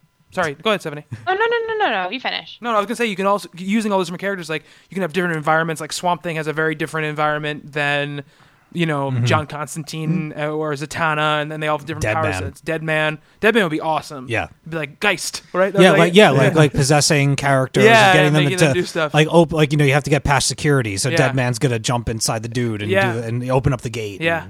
It could be an awesome game too. You could also open up like a multiplayer because you could do co-op in the missions or play it by yourself. So much gold on this show. I know. You could totally do a cool Animal Man one too. Yeah. Like there's just so many different like That would be You could awesome. be like, oh, you can unlock the power of the cheetah. Like And you can have Steve's song as the theme. Yeah. yeah, like that'd just be really fun to be able to be like no. you can only. It would be kind of a bit like Arkham City and such, where it's like you can go back and play different levels because you need certain like characters or animals to get into different spots. Yeah. You have to go to the zoo. Yeah. I mean, I think if you do it right, I mean, like Steve was saying, being Superman, it deserves definitely a game. You have to have some really talented designers to make the game work because of his unlimited power sets. Because you can't hamstring him. You can't do it. You can't make, it's Superman, but he can only fly this high and he can only go this fast. And if he gets hit this many times, he's dead. You know. Funny thing is, like the Lego Batman game, the second game with that Superman in it, is the only game that's ever done Superman right. Because you can fly as high as you want to. Yeah, you're invincible. Like you can't die. It's that's what you need to do. And look, the character I feel like they've always almost gotten right, but never quite like nailed is Spider-Man. Like he has some of the better superhero games. They just never are really great. And he's a character I think you could really do pretty easily if you get the right open world and the right design team and the right combat system and stuff like that. I think you can put together a really, really good game. Would a Guardians game work? It might, yeah. It'd be cool. Mass Effect Guardians game, yeah. You know what always bothered me about Spider-Man games is when you're webbing through the city, it is the most fun that you'll have while playing the game. Yeah. But where the hell is he webbing to? It's midair. Yeah. There's nothing there. Yeah. What, is there a whole bunch of flagpoles we Sure, can't it's see? Manhattan. Yeah, it's Manhattan. Come on. There's Gargoyles. always a building in Manhattan. Yeah. Yeah, but Yeah, the I never thought of that when I was playing the games because there's always something Yeah. The that angle, it was like latching though. onto, like all the buildings and stuff. Yeah. He always shoots straight up. It's always maddening. But opposite that, it's so maddening in Arkham Origins because there's less points to grapple on. I feel like he's like scared to grapple on certain ledges in that game. Oh, that looks fragile. Yeah, to make it difficult to get up places. Where's OSHA? Yeah. So that was a really great question. Thank you very much for that one. We'll close out the questions with this one. This is from Michael. He says, I wonder what you guys think. Oop, my iPad just went dark. I wonder if you guys think restarting a series with new #1 issues really helps new readers as far as accessibility goes. As a longtime comic reader, I'm not fond of the practice. I think it's just as off-putting to keep track of the many volumes each series encompasses now, as the industry seems to think high number runs are off-putting to new readers. When I started buying comics, I bought Uncanny X-Men number 224, which is right in the middle of an event crossover, and I had no idea what was going on, but I loved it and went back to the drugstore for the next issue and the next. I was happy to find my way through the X universe until I was familiar with it. Am I just being stodgy, or do other people have an issue with these soft reboots or whatever they're called? By the way, I still love the stories, and I'm happy to be a comics collector. It's a good time for us, but I miss the sense of continuity the big number stories give.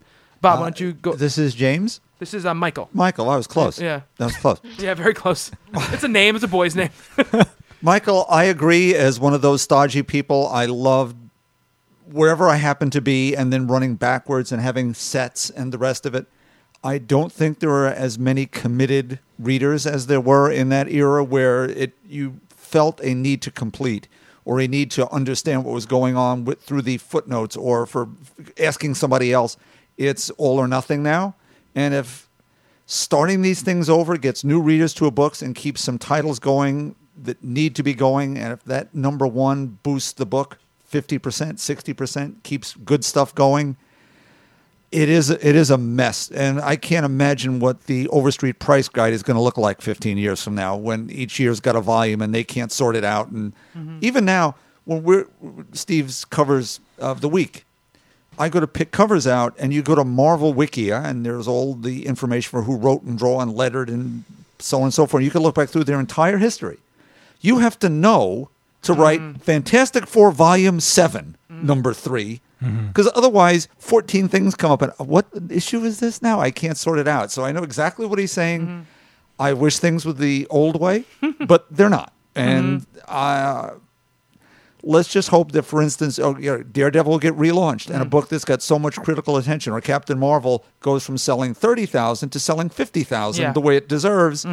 if it takes me being a little aggravated and I get to keep reading the book, I'll take the aggravation. Right. I mean, Stephanie, when we talked about Libas at New York Comic Con, you seemed to be a little bit annoyed by the renumbering of the book so quickly. I mean, yeah. I mean, it's a system that worked for how many years?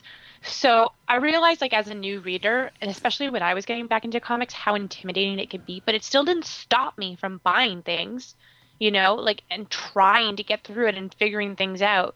Because the only thing that really ever stopped me from wanting to be a collector and jumping back on games was snobby comic book store employees. Like, it's never the numbering; it's the way that the books are presented to you. And if they're going to renumber it, you know, then keep renumbering it. Do arcs, like do 1 to 5, volume 1, 1 to 5, volume 2. Don't keep on like going to 17 and being like, start over, Mulligan. Like, no, stop that. Like, make a decision. You're either going to keep on doing them like in volumes, 1 to 5 or whatever, or you're going to like just do 1 to 339. Like, just pick a system and stick with it. I agree with that. That's one or the other. Yeah. Yeah, I mean, consistency is the issue here. Definitely. I mean, I think we talked about this and about the volumes and stuff like that. I think that if they did 12 issues back to one, like every year you did a different volume, I think that would work, and you could do it by year. You're like, this is the 2011 volume. January to December.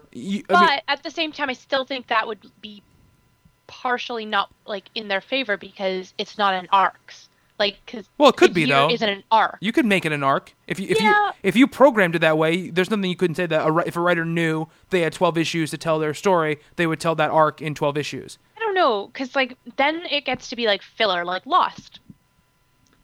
It's just like TV shows that have too many episodes, that have too many things. But comics. But I'm not saying it has to be one 12-issue arc. I know. I'm just saying. I'm just hypothetically like saying. But I mean, it's not like books usually end at issue 12 anyway. Usually they go longer than that. You have to do it one way or the other. There's not more filler in 12 issues than there is in 333.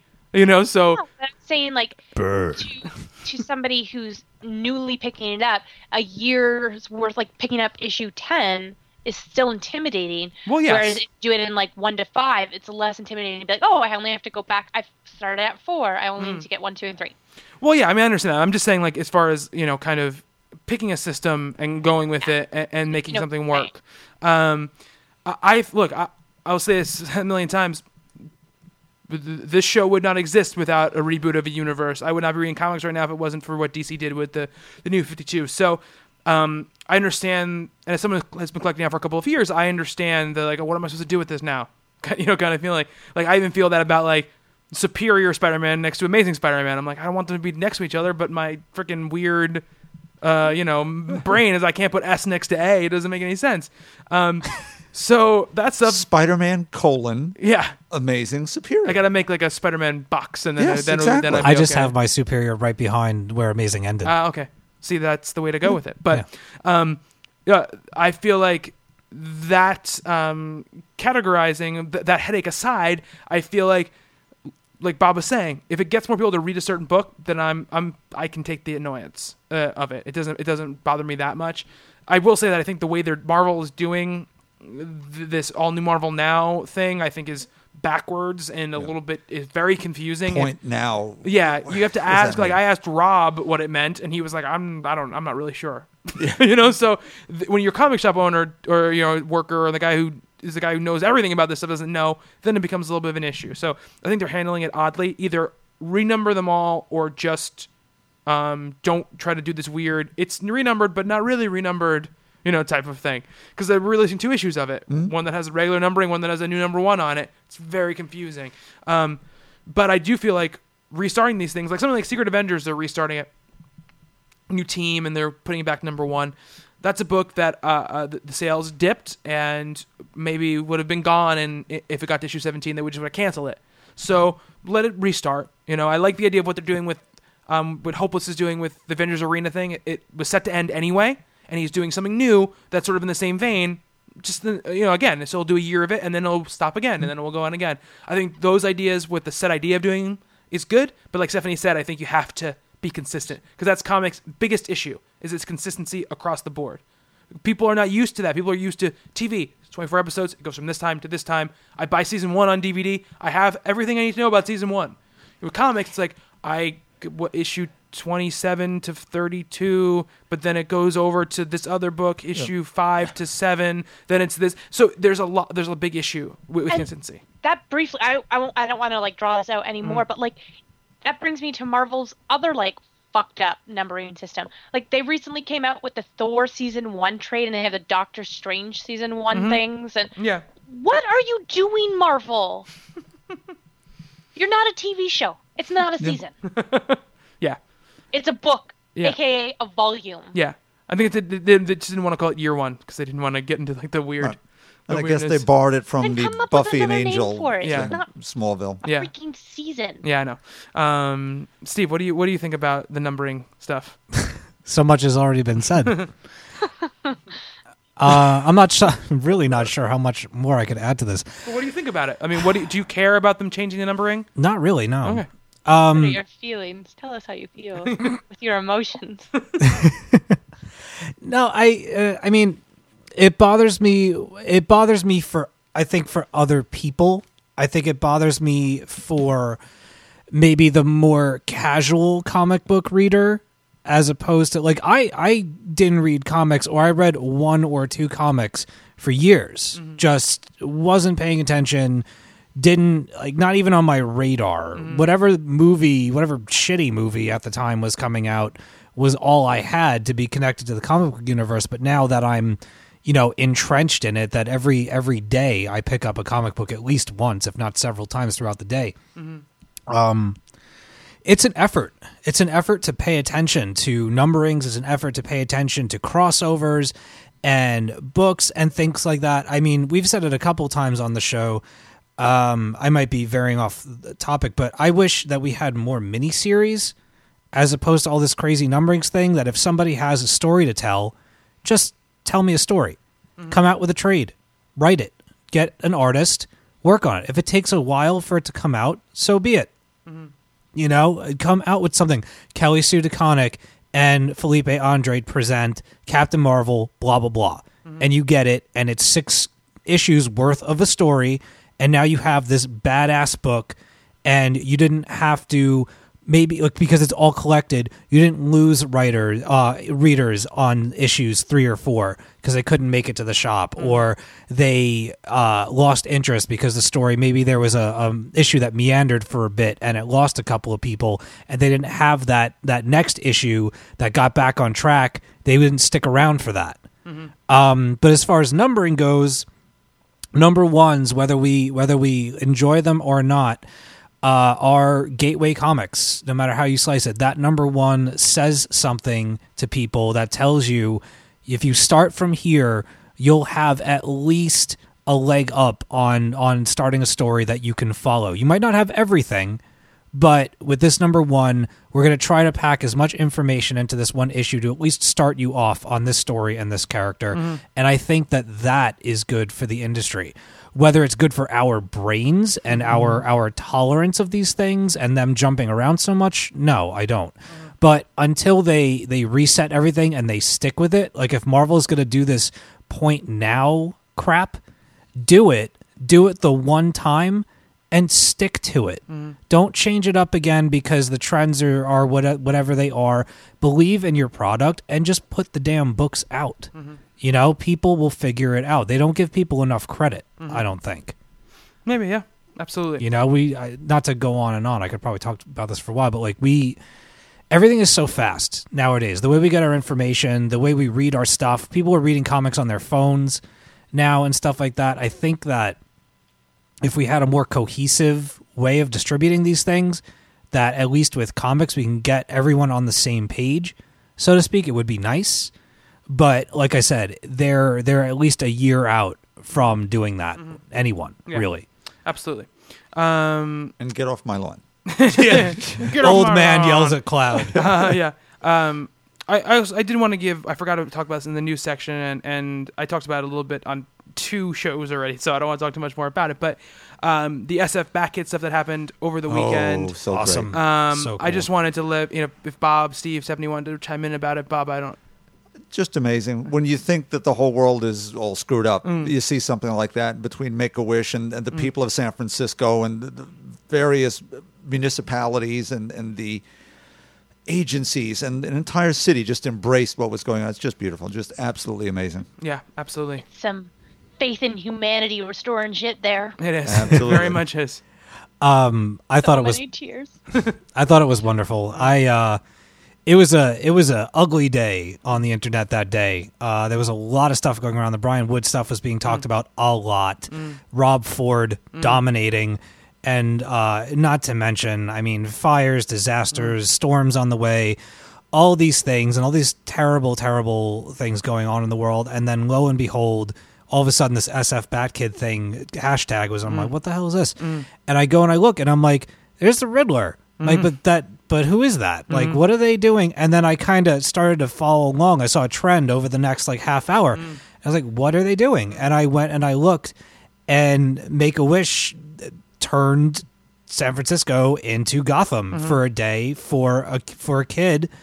And I mean, what a dream come true. For the little boy, and I mean for I'm sure all involved. The picture of him rescuing the woman with the bomb strapped to her. Yeah. I mean, oh my god. Yeah. It was amazing. Yeah. It was absolutely amazing. I really hope that kid like pulls through, because like for real, that's like the best story to have with you forever. Yeah, it's an amazing story. And the picture of him with his little brother dressed as Robin is like the cutest, most heartbreaking thing I think I've ever seen in my life. If you guys didn't cry, like you were seriously dead inside. Like the blackest pits of hell, kind of dead.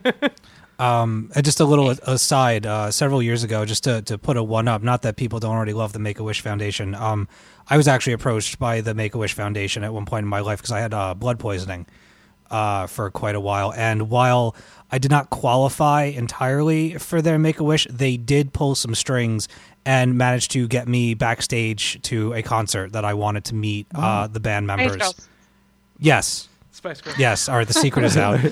It was not the Spice Girls. It was something a little bit harder than, Zig a Zig Ah and all that stuff. Backstreet Boys. But In sync. they were Hanson. It was Hanson. Kids on the block. I'm just saying that it's a wonderful foundation, Yeah, and in amazing my people. case, they were good on their word in a sense of that since they couldn't go whole hog, they pulled some strings for me once I was out of the hospital, and they made something happen for me back in the late 90s. That is a day that I won't forget, and it's just Got a hint as to what the band is? it's Korn. Okay. Oh, I was obsessed. exciting. Tool and Korn were my bands, and Nirvana. Those were the three, and Alice in Chains. Now I have four. Yeah, I was really big into them, and before I was actually friends with them through another friend of mine. I got the chance to see them, and not only see them, but meet them, and they made that happen, and it was phenomenal. Make-A-Wish is an amazing place, amazing foundation. 12,000 people, for no other reason but the goodness of their hearts, helped make this thing happen. As everyone said, it's restore your faith in humanity type stuff.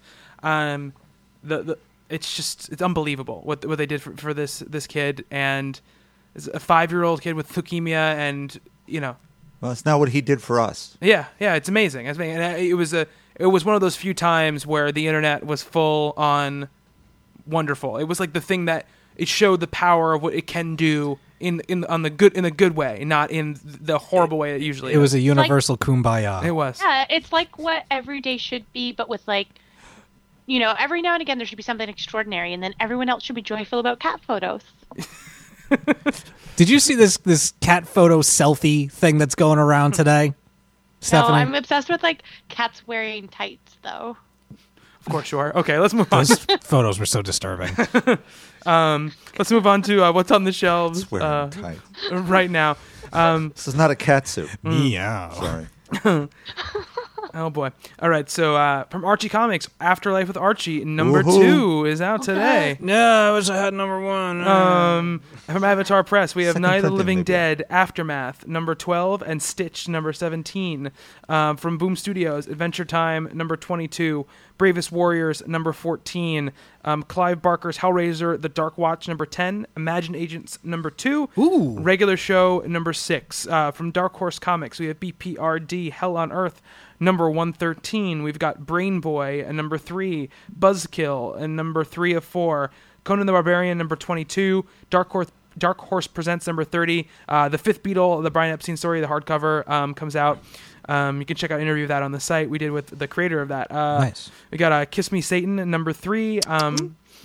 We've got where we got Star Wars Dawn of the Jedi Force War number 1 of 5. You're making that up. Nope. Star Wars Legacy 2 number 1. It's $1 edition. It's a series that's coming out, but this is a $1 edition. From DC Comics, we have 100 Bullets Brother Lono number 6.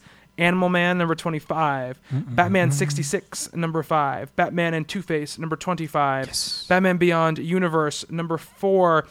We've got Batwoman number 25, Birds of Prey number 25. We've got Fables number 135, Forever Evil Rogues Rebellion number 2 of 6, Green Lantern New Guardians number 25, Harley Quinn number 0, He-Man the Masters Universe number 8. We've got Red Hood and the Outlaws number 25. Scooby-Doo Team Up number 1, Supergirl number 25, Trinity of Sin Pandora number 5, Wake number 5 of 10, Wonder Woman number 25. From Dynamite Entertainment, we've got Battlestar Galactica Starbuck number 1 of 4. We've got Damsels number 8, Deja Thoris and the Green Men of Mars number 8, Grimm number 7, Jennifer Blood number 33. We got Pathfinder Special number 1, Red Sonja number 5, Shadow number 19. We've got Shadow Year 1 number 4, Warlords of Mars number 29. From IDW, we have Ben 10 number 1. We've got Doctor Who Prisoners of Time number 12 of 12, Jinrise number 8. We've got My Little Pony Friendship is Magic number 13. We've got Samurai Jack number 2, Teenage Mutant Ninja Turtles New Animated Adventures number 5. We've got Transformers. More than meets the eye? That is correct. Number 23. I'm back on target. Image Comics. We've got Clone number 12. We've got Savage Dragon number 192. Sex Criminals number 3. Sheltered number 5. Todd, the Ugliest Kid on Earth number 7. Voice in the Dark number 1. And Zero number 3. Ooh. From Marvel Comics, we have A plus X number 14.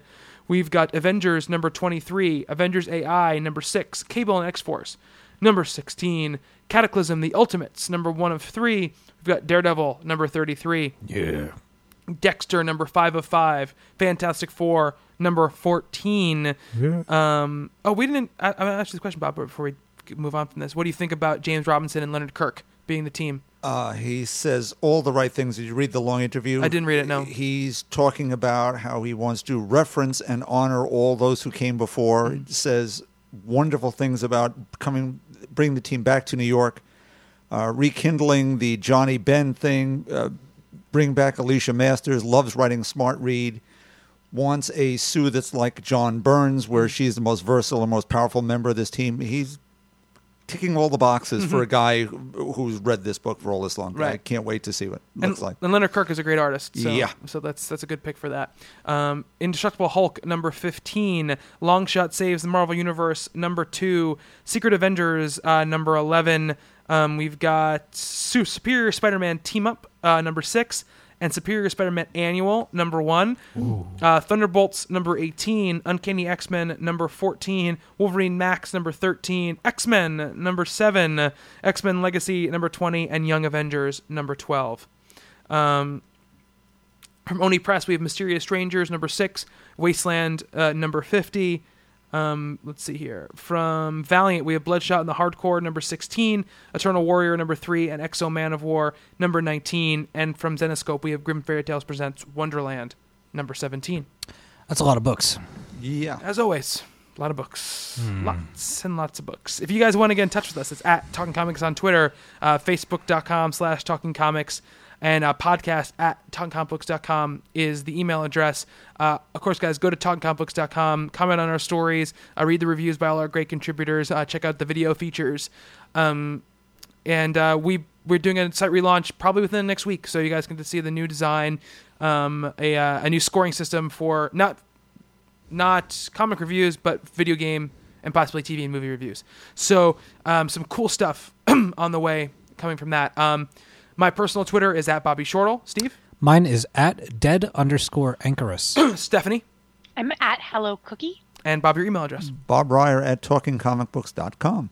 All right, guys, I want to thank everybody for their support. And I put out a call for questions probably 10 minutes before we started recording this podcast, and I got 15 questions. So Wow. You guys are awesome. Thank you so much for that. And that's going to do it for this week's Talk Comics podcast. Bob wants to don't we want to promote? promote? Yes, Bob, you're absolutely right. You're absolutely right.